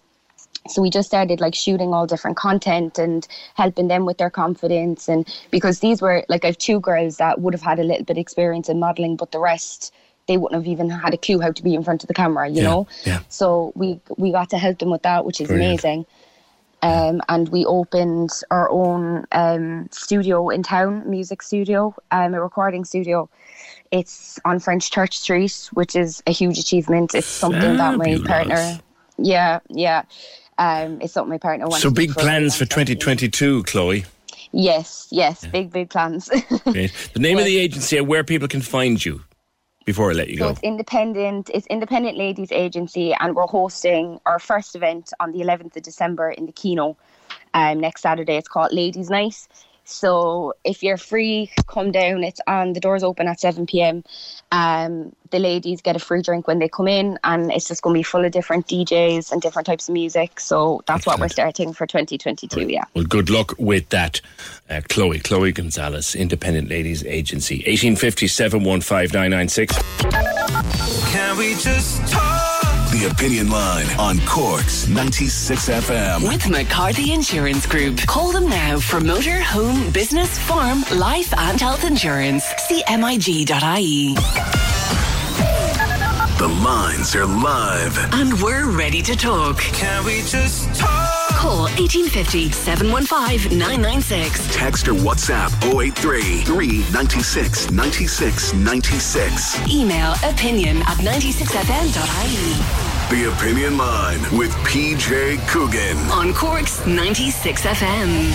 This came in on WhatsApp voice note following my conversation with Professor Gary Murphy about his book called Haughey. PJ, in all fairness, CJ Haughey may have went down with a black cloud around his head, but for the dub, there was never a man loved so much in Kerry. You're not wrong. You're not wrong. That book out now.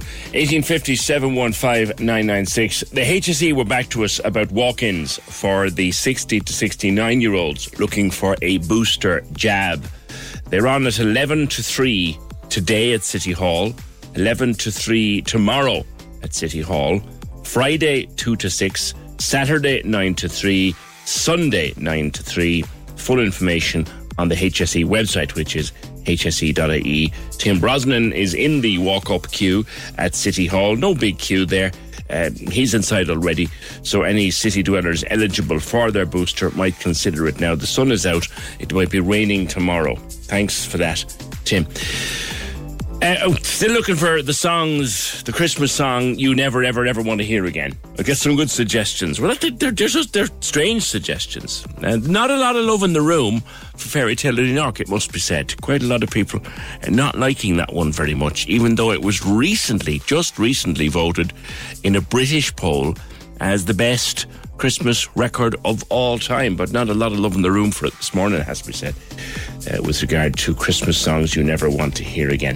You'll also remember that I was talking yesterday to Freya, a very emotional retelling of the birth of her lovely daughter, Arabella, and what Arabella is going through and continues to go through, even though she's now starting to thrive. Arabella was very, very premature, and Freya had been very ill during her pregnancy. And we had a good long chat on the Opinion Line yesterday, and she wanted particularly to thank Blood Bike South, who helped her a number of times, one time being when she was in Cork and she had to get breast milk to Dublin for Freya, to feed Arabella. Freya had to get breast milk to Dublin, and the lads from Blood Bike got that sorted, as they do. And we got contacted by Blood Bike Dublin, their critical care team, who used to come halfway down, meet the Blood Bike South guys, and take the breast milk up to Dublin to the unit for little Arabella. Hi guys, fantastic interview with Freya about Arabella. We never thought there'd be such a reaction to our post. Over 100,000 people have now read the story. It's had great impact, and it's something we specialise in with a neonatal critical care unit for these specific cases for the acute units. All these efforts for the little preemies.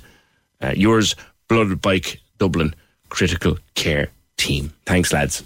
You do incredible work, and it doesn't go noticed. It goes unnoticed an awful lot because a lot of it happens in the dead of night when we're all asleep. You're saving lives going up and down the country. Thanks, lads. 1850 715 996. For a long time now, there has been talk of an Educate Together secondary school in Cork. It was planned down around Rochestown somewhere, but it's still just an aspiration. There's not a shovel in the ground yet. And it's beginning to frustrate people. Students in particular have started a campaign. I'm joined by Simon and Sumaya. Hi, guys. Hi. Hi, Simon and Sumaya. I'll start with you, Sumaya. Like, where are you living and where do you have to go to get to school? Right now I'm living in Rochestown, and I have to get the school bus from the Rochestown Inn, and I have to wake up around 6 in the morning and then leave the house at 7 to get to the school bus before 7:30. And Rochestown is where it was supposed to be built, isn't it? Yeah, around Rochestown, Douglas. Yeah, around there. And Simon, where were you coming from? I'm coming from Blackrock, and I'd usually get up about 7:15 and be out the door by 20 past 7:30. And I'd have to be in Douglas then roughly around 20 to 8. Right. Now, you're both in transition year at the moment. That's a bit easier, I suppose, for you both, or is it? It's not too bad, like. It's not too bad, but you know, going again with this campaign and what it's all about, I think our fourth year experience would have been drastically improved if we had facilities to, do things. Yeah, you're the temporary school, I think, in Griffith College at the moment, isn't that right? That it is, yeah. And we're meant to have our building, like you said, over in Rochestown, and we don't have any facilities now, like proper ones, like no canteen, proper science labs, etc. Yeah, and that's going on a very long time. Yeah, we were promised the building now by the time we were in third year, and sure, there's no sign of it being built yet.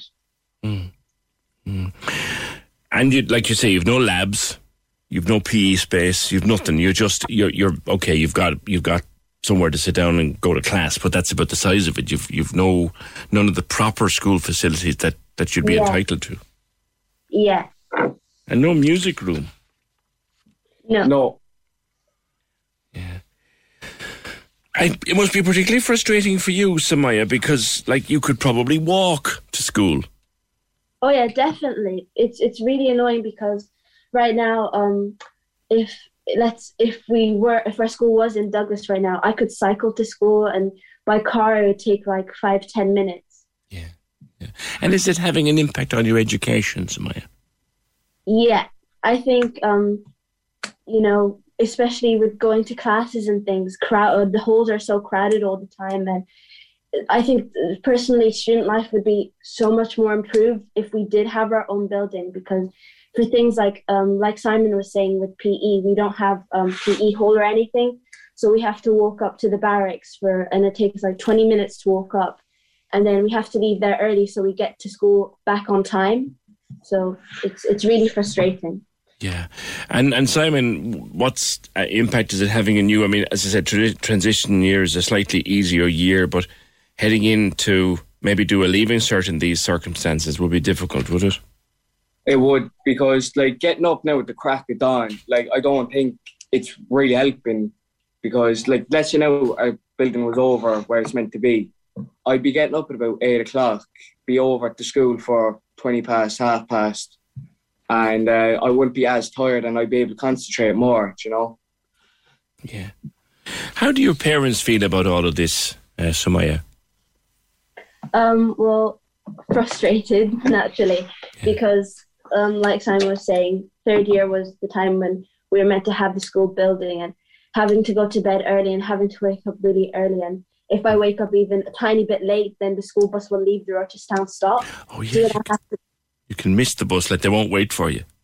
Yeah, they won't. So then we have to drive over to Douglas, and there's loads of traffic as well. Yeah. And regarding things like extracurricular activities, it's really difficult because there's no school bus bringing you back.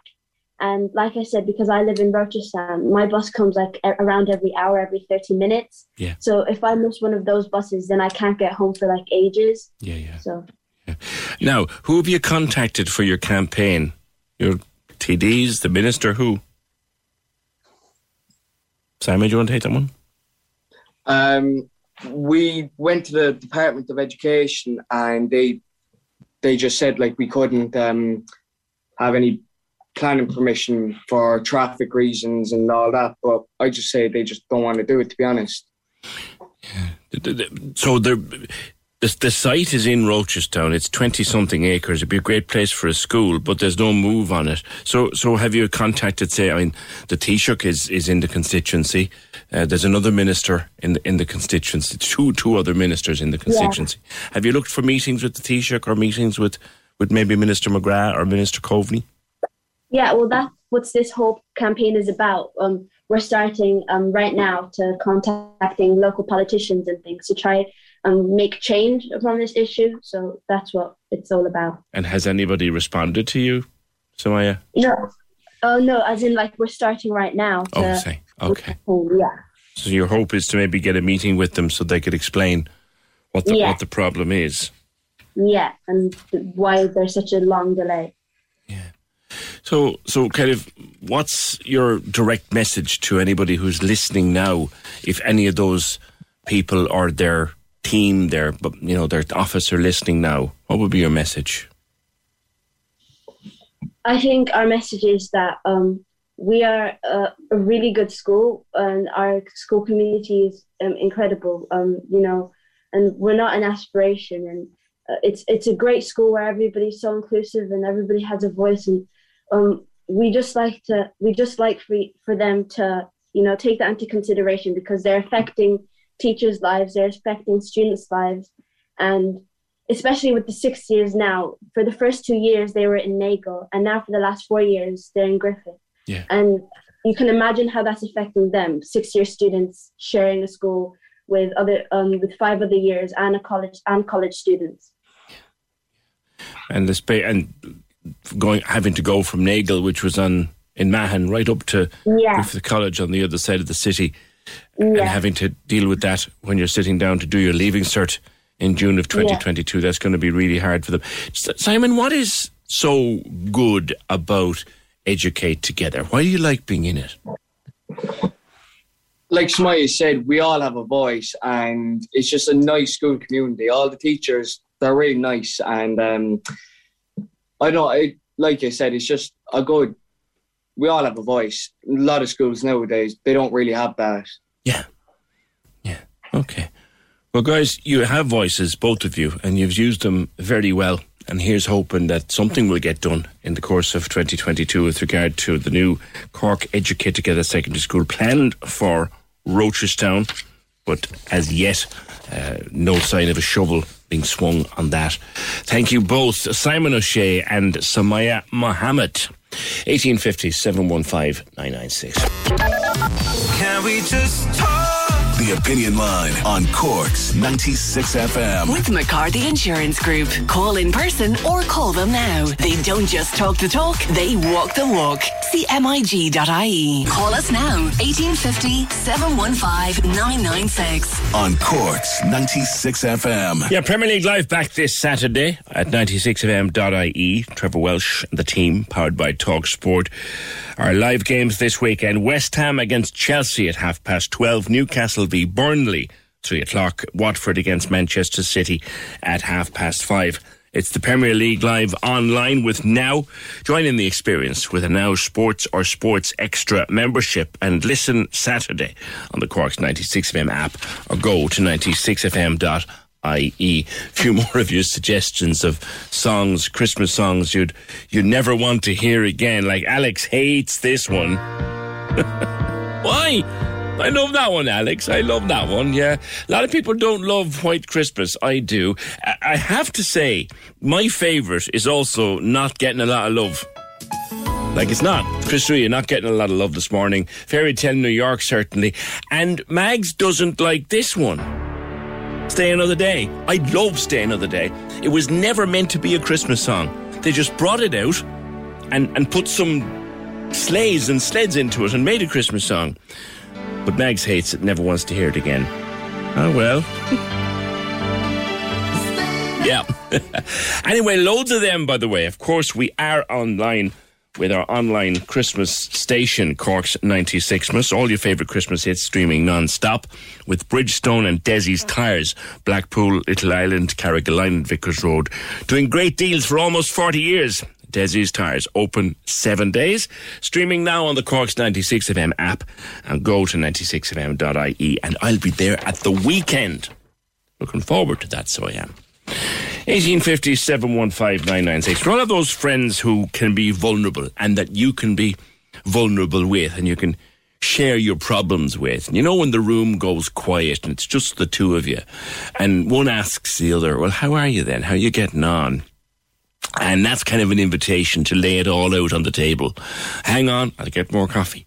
That kind of a conversation. We've all got a couple of friends, or we should all at least have one friend like that. But how do you know that you're not just sharing stuff with a friend? There's your thing called trauma dumping. What the heck is trauma dumping? New term on me. Sarah Cooney from the Merry Me Centre is an adult life coach and also life coaches with kids and teenagers. Sarah, good morning to you. Good morning, PJ. How are you? Good. We all have those friends. I've got 2 or 3 that I could think of, and they're the most valuable friends in our world. But what's trauma dumping when it's at home? So trauma dumping is like, basically it's a prolonged discussion with a friend or loved one about whatever trauma is going on for them. And it can be a very repetitive discussion that isn't really going anywhere and that solutions aren't actively being sought. And it's been happening for years because obviously there's a lot of stigma still around mental health and seeking professional help. So we turn to our friends then for support and for whatever help they can offer us. Sometimes we just want to vent, and there is that person to whom we can vent. There is, definitely. And it's good to vent and it's good to lay it all out there. Trauma dumping is more a continuous process. So it's the person that is obviously going through a lot of difficulties and challenges in their life.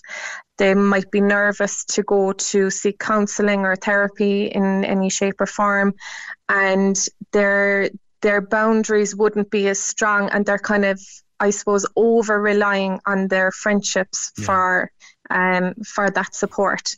Now, there's 2 sides to trauma dumping as well. There's the other person then who is on the receiving end of their friend's trauma, basically, that they're listening to this all the time. And look, we all have a certain amount of personal responsibility to look after our own well-being and our own boundaries. And it's about knowing, okay, this person is going through a difficult time. I will support them as much as I possibly can, but I need to look after myself as well. And it's about really observing, okay, when is this getting upsetting for me? When is this impacting on my emotional well-being?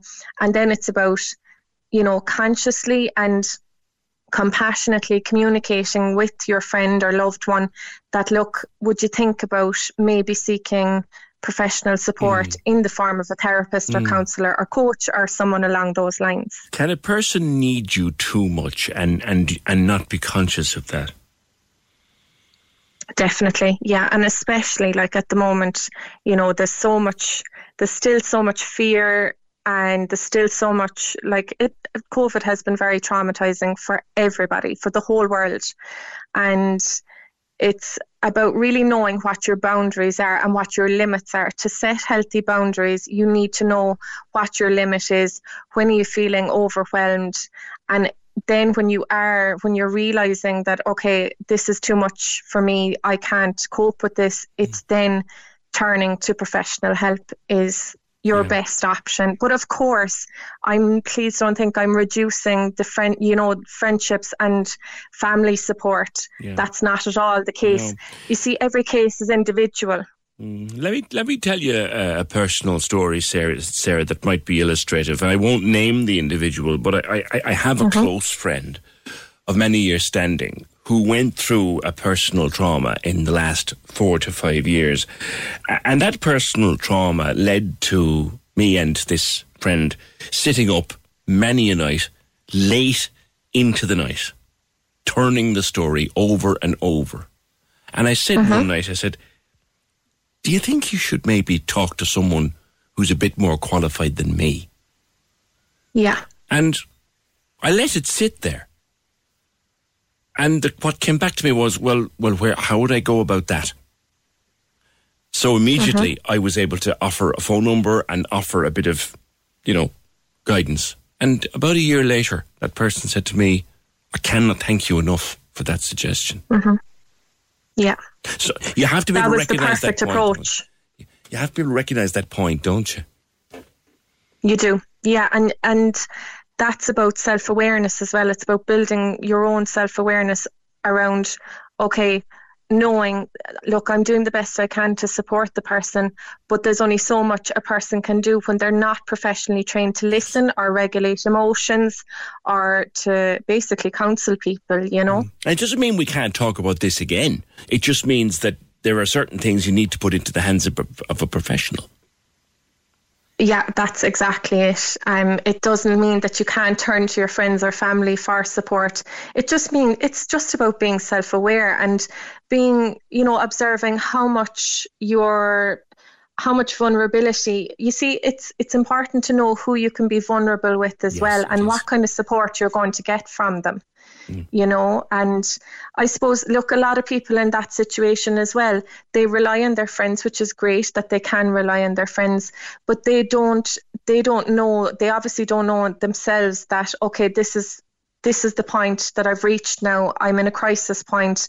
I need to turn to someone professional who is trained to listen, trained to critically think, trained to, help you regulate your emotions, reduce your stress, and cater for your well-being. Yeah. I just seeing a comment there on our Twitter in relation to the pandemic, when life got tough, as it did for all of us in some level or another during the last 18 or 20 months. You can go down a rabbit hole very quickly, can't you? Yeah. When venting becomes more than just venting. Yeah, like, as I said, there's just so much fear, and fear creates panic and stress, and it creates reactions to things that when you wouldn't normally react, it creates reactions that are a bit irrational at times as well. And like, all self-awareness goes out the window when you're in a fear response as well. And prolonged fear then creates trauma. And trauma is a cumulative thing. It is stored in your body, unfortunately, unless you know how to effectively manage and regulate your emotions and express them and release them. Otherwise, they are suppressed as trauma within the body. And we are now seeing the massively cumulative effects of trauma. Yeah, can you end up, I suppose this may be a slightly tricky question, but forgive me if it is, can you end up actually becoming a bit traumatised yourself if you take on too much of another person's trauma?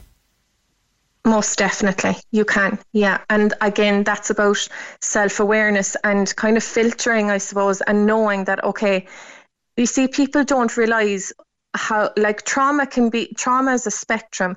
People think that when you hear trauma, it's like something horrific that happened. That's not necessarily it at all. A trauma can be something that creates a stress response within you, something you're afraid of.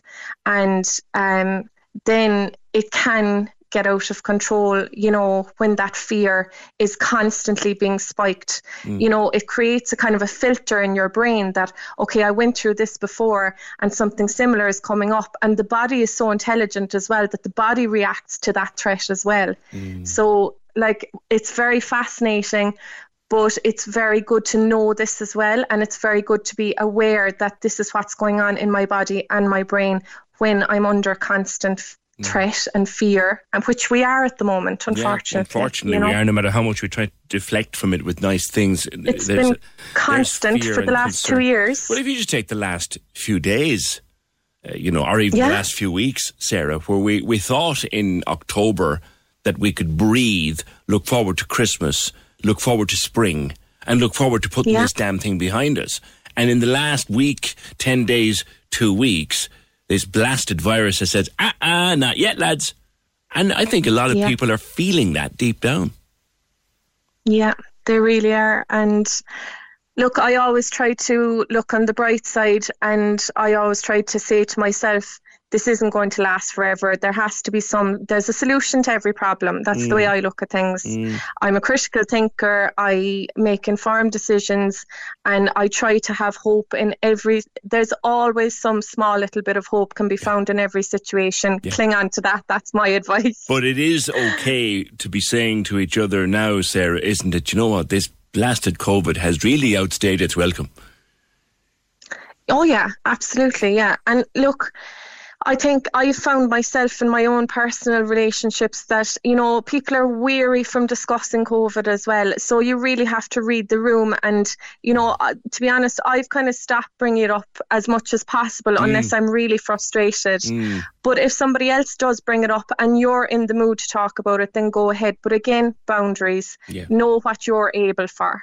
And what they're able for as well. Try to read that too if you can. Coming back lastly to that question, do you know the way you get to the point where you realise I love you as a friend, you're a wonderful person, I'll take as much of your trouble from you as I can, but when like that time when the question was forming in my mind, do you think you should get help with this? Now, sometimes it's not, that's a person to whom I'm particularly close, so I was able to ask that question without any fear of reprisal. But it's a hard question to ask because you don't know the reaction you're going to get. It is, but it's a necessary question, and it takes a lot of bravery to bring it up with a person that you're not sure of what the reaction is going to be, because you would be, I suppose you run the risk of them kind of turning away in fear and saying, oh, you don't understand, or, you know, so it's about trying to put it in the most accessible and understandable way that you can, you know, or even to just give a scenario like, oh, I have another friend who went through something, you know, quite difficult as well, and they went to counselling or they sought help professionally and it worked really well for them. Did you ever think of this? Put it on the table and let them deal with it. Sarah, thank you very much. That's Sarah Cooney from the Merry Me Centre on the subject of trauma dumping. Be careful you're not doing it. And if someone's trauma dumping on you, you may have to reel them in a little bit.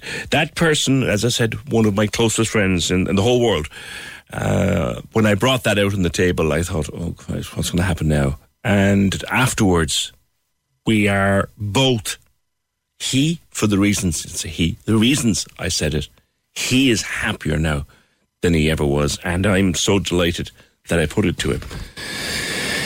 But it was a difficult question to ask. 1850 715 996. Can we just talk? The Opinion Line on Cork's 96 FM. With McCarthy Insurance Group. Call them now for motor, home, business, farm, life and health insurance. See MIG.ie. Simon Murdoch and the best music mix. Weekdays from midday on Cork's 96 FM. Starts December with a €400 shopping voucher. That's coming up today, and I suppose it's only right we get some Christmas tunes on the air as well. See you from 12 here on Cork's 96 FM. I get you some more of your Christmas tunes you never want to hear again. Walking in the Air. I love that. Aled Jones was used as an unpussed ad one time. Walking in the Air. Come on. Driving home for Christmas. I love that. Fairy Tale New York, not a lot of love in the room. Not a lot of love at all, I have to say. And then here's two songs I can't stand. No name on it, but two songs you can't stand. You can't stand this one. I don't see why. It's been around a while. Maybe that's the reason. Or you can't stand this one. Okay. Well.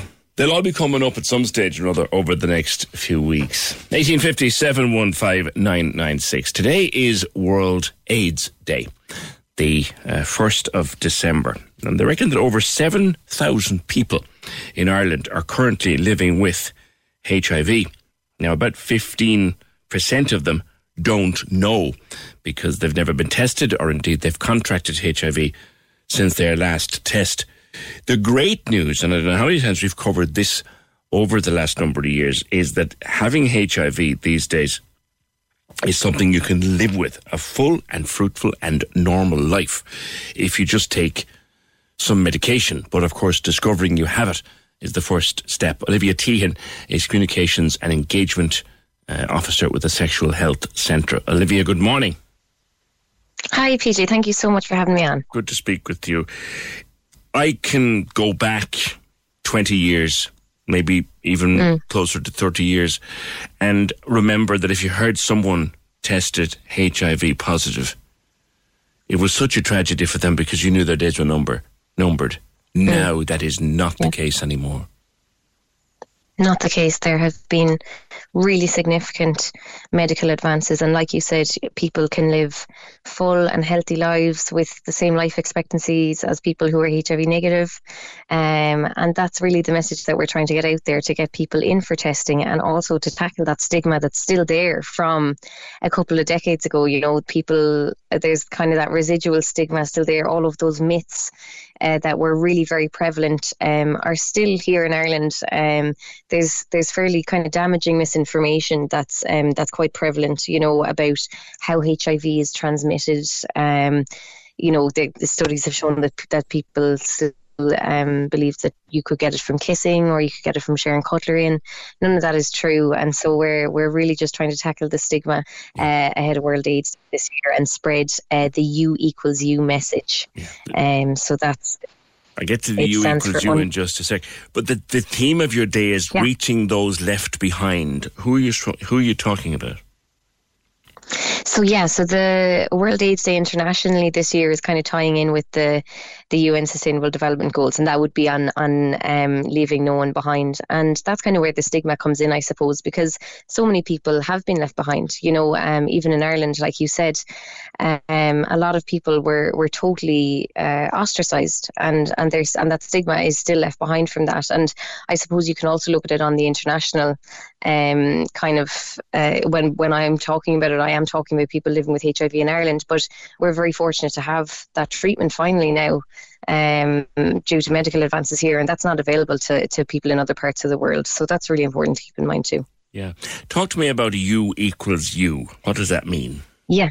Great, yeah.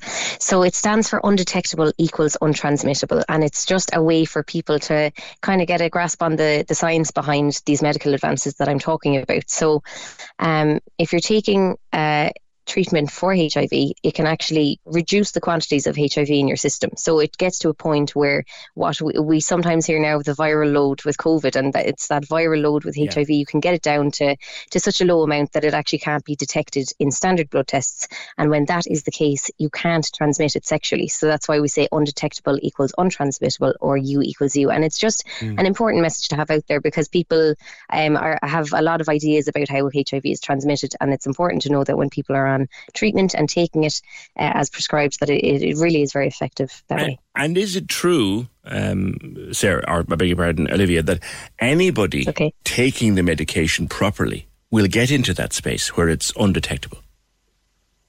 Sure, yeah. So when you're, and I mean, for different people, they're coming into medical treatment at different stages. But yeah, that's how it works, is that it once it gets to that undetectable stage in standard blood tests, then it's not transmittable. So I won't give any medical diagnosis on air, but that's how it works. Yeah. Sure. No, because I think I remember, and I watched the Channel 4 series earlier this year, It's a Sin.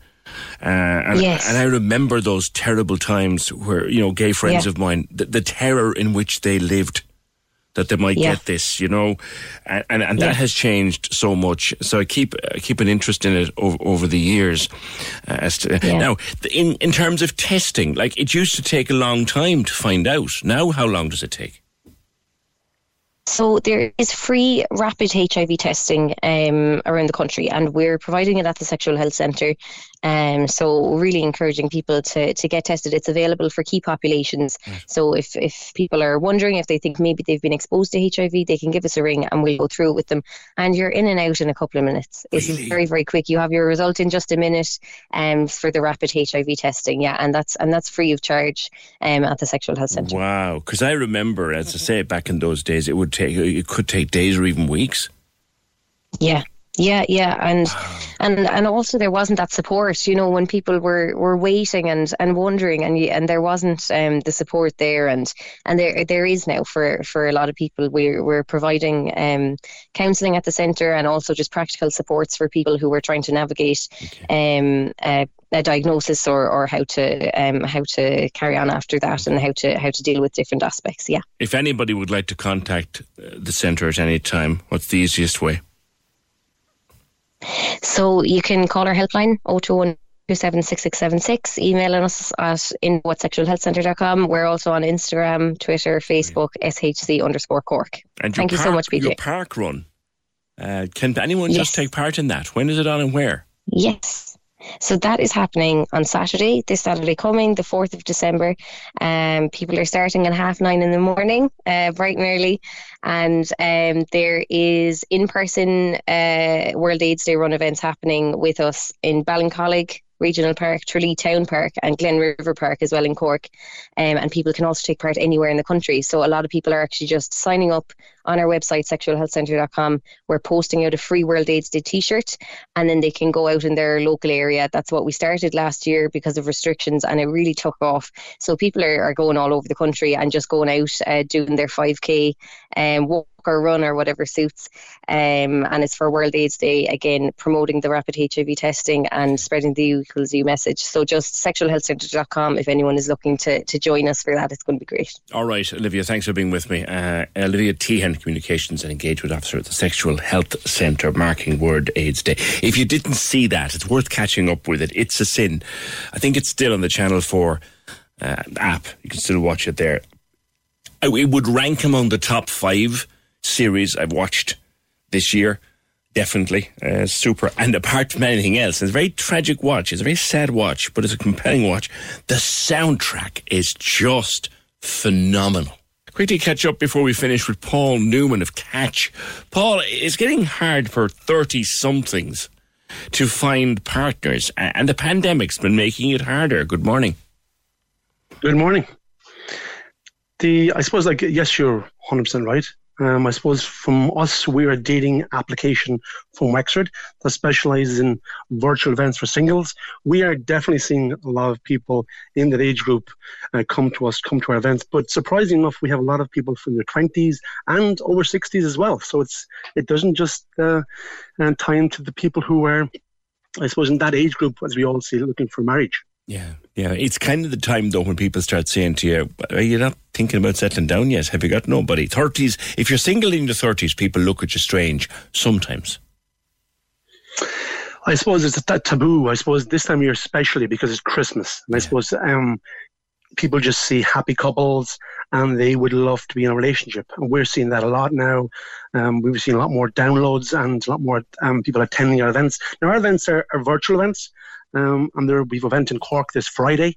And these are virtual events where people can meet face to face. I suppose in the pandemic, a lot of people gravitated towards other means of meeting people. Yeah. And me being one. Really? I was single during the pandemic myself. Right. Okay. Yeah. And are people better at coping on their own at that age, or do the majority of them want to find somebody? Did you want to find somebody? Well, I suppose it's like anything. It's like going to the gym. It's like losing weight or anything. You really have to make the first move. You must initiate movements. Like the law of attraction, you have to progress in the right direction. You can't just sit there and do nothing. Now, during the pandemic, I think a lot of your listeners will understand this, it's just so easy to come home from work or just go to work in your pajamas and leave your pajamas on all day.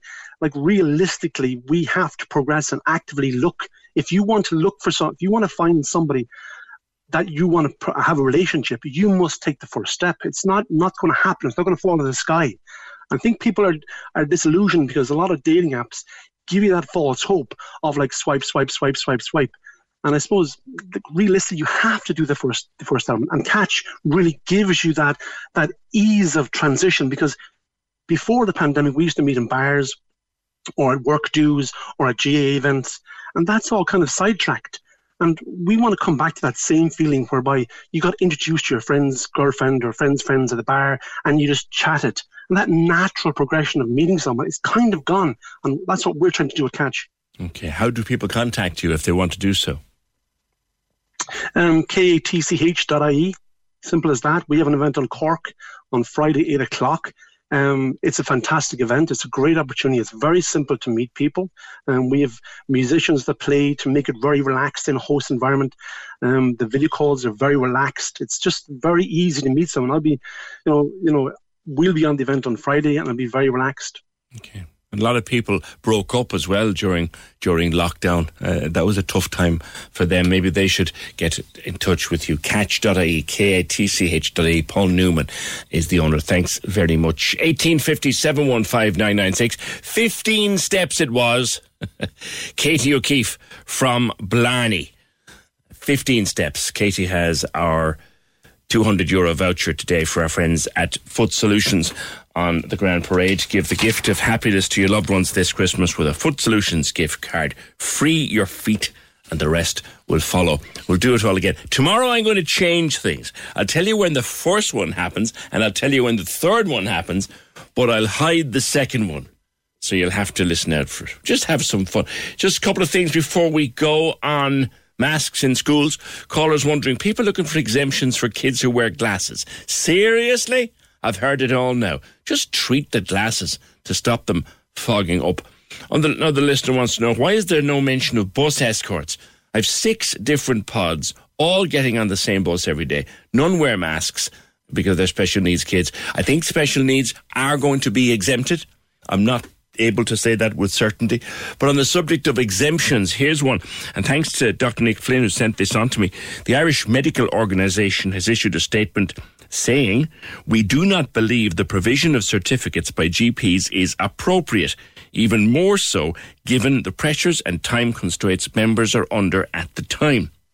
The IMO are in touch with the relevant government departments in relation to this issue and will revert to all members with clarification on the matter.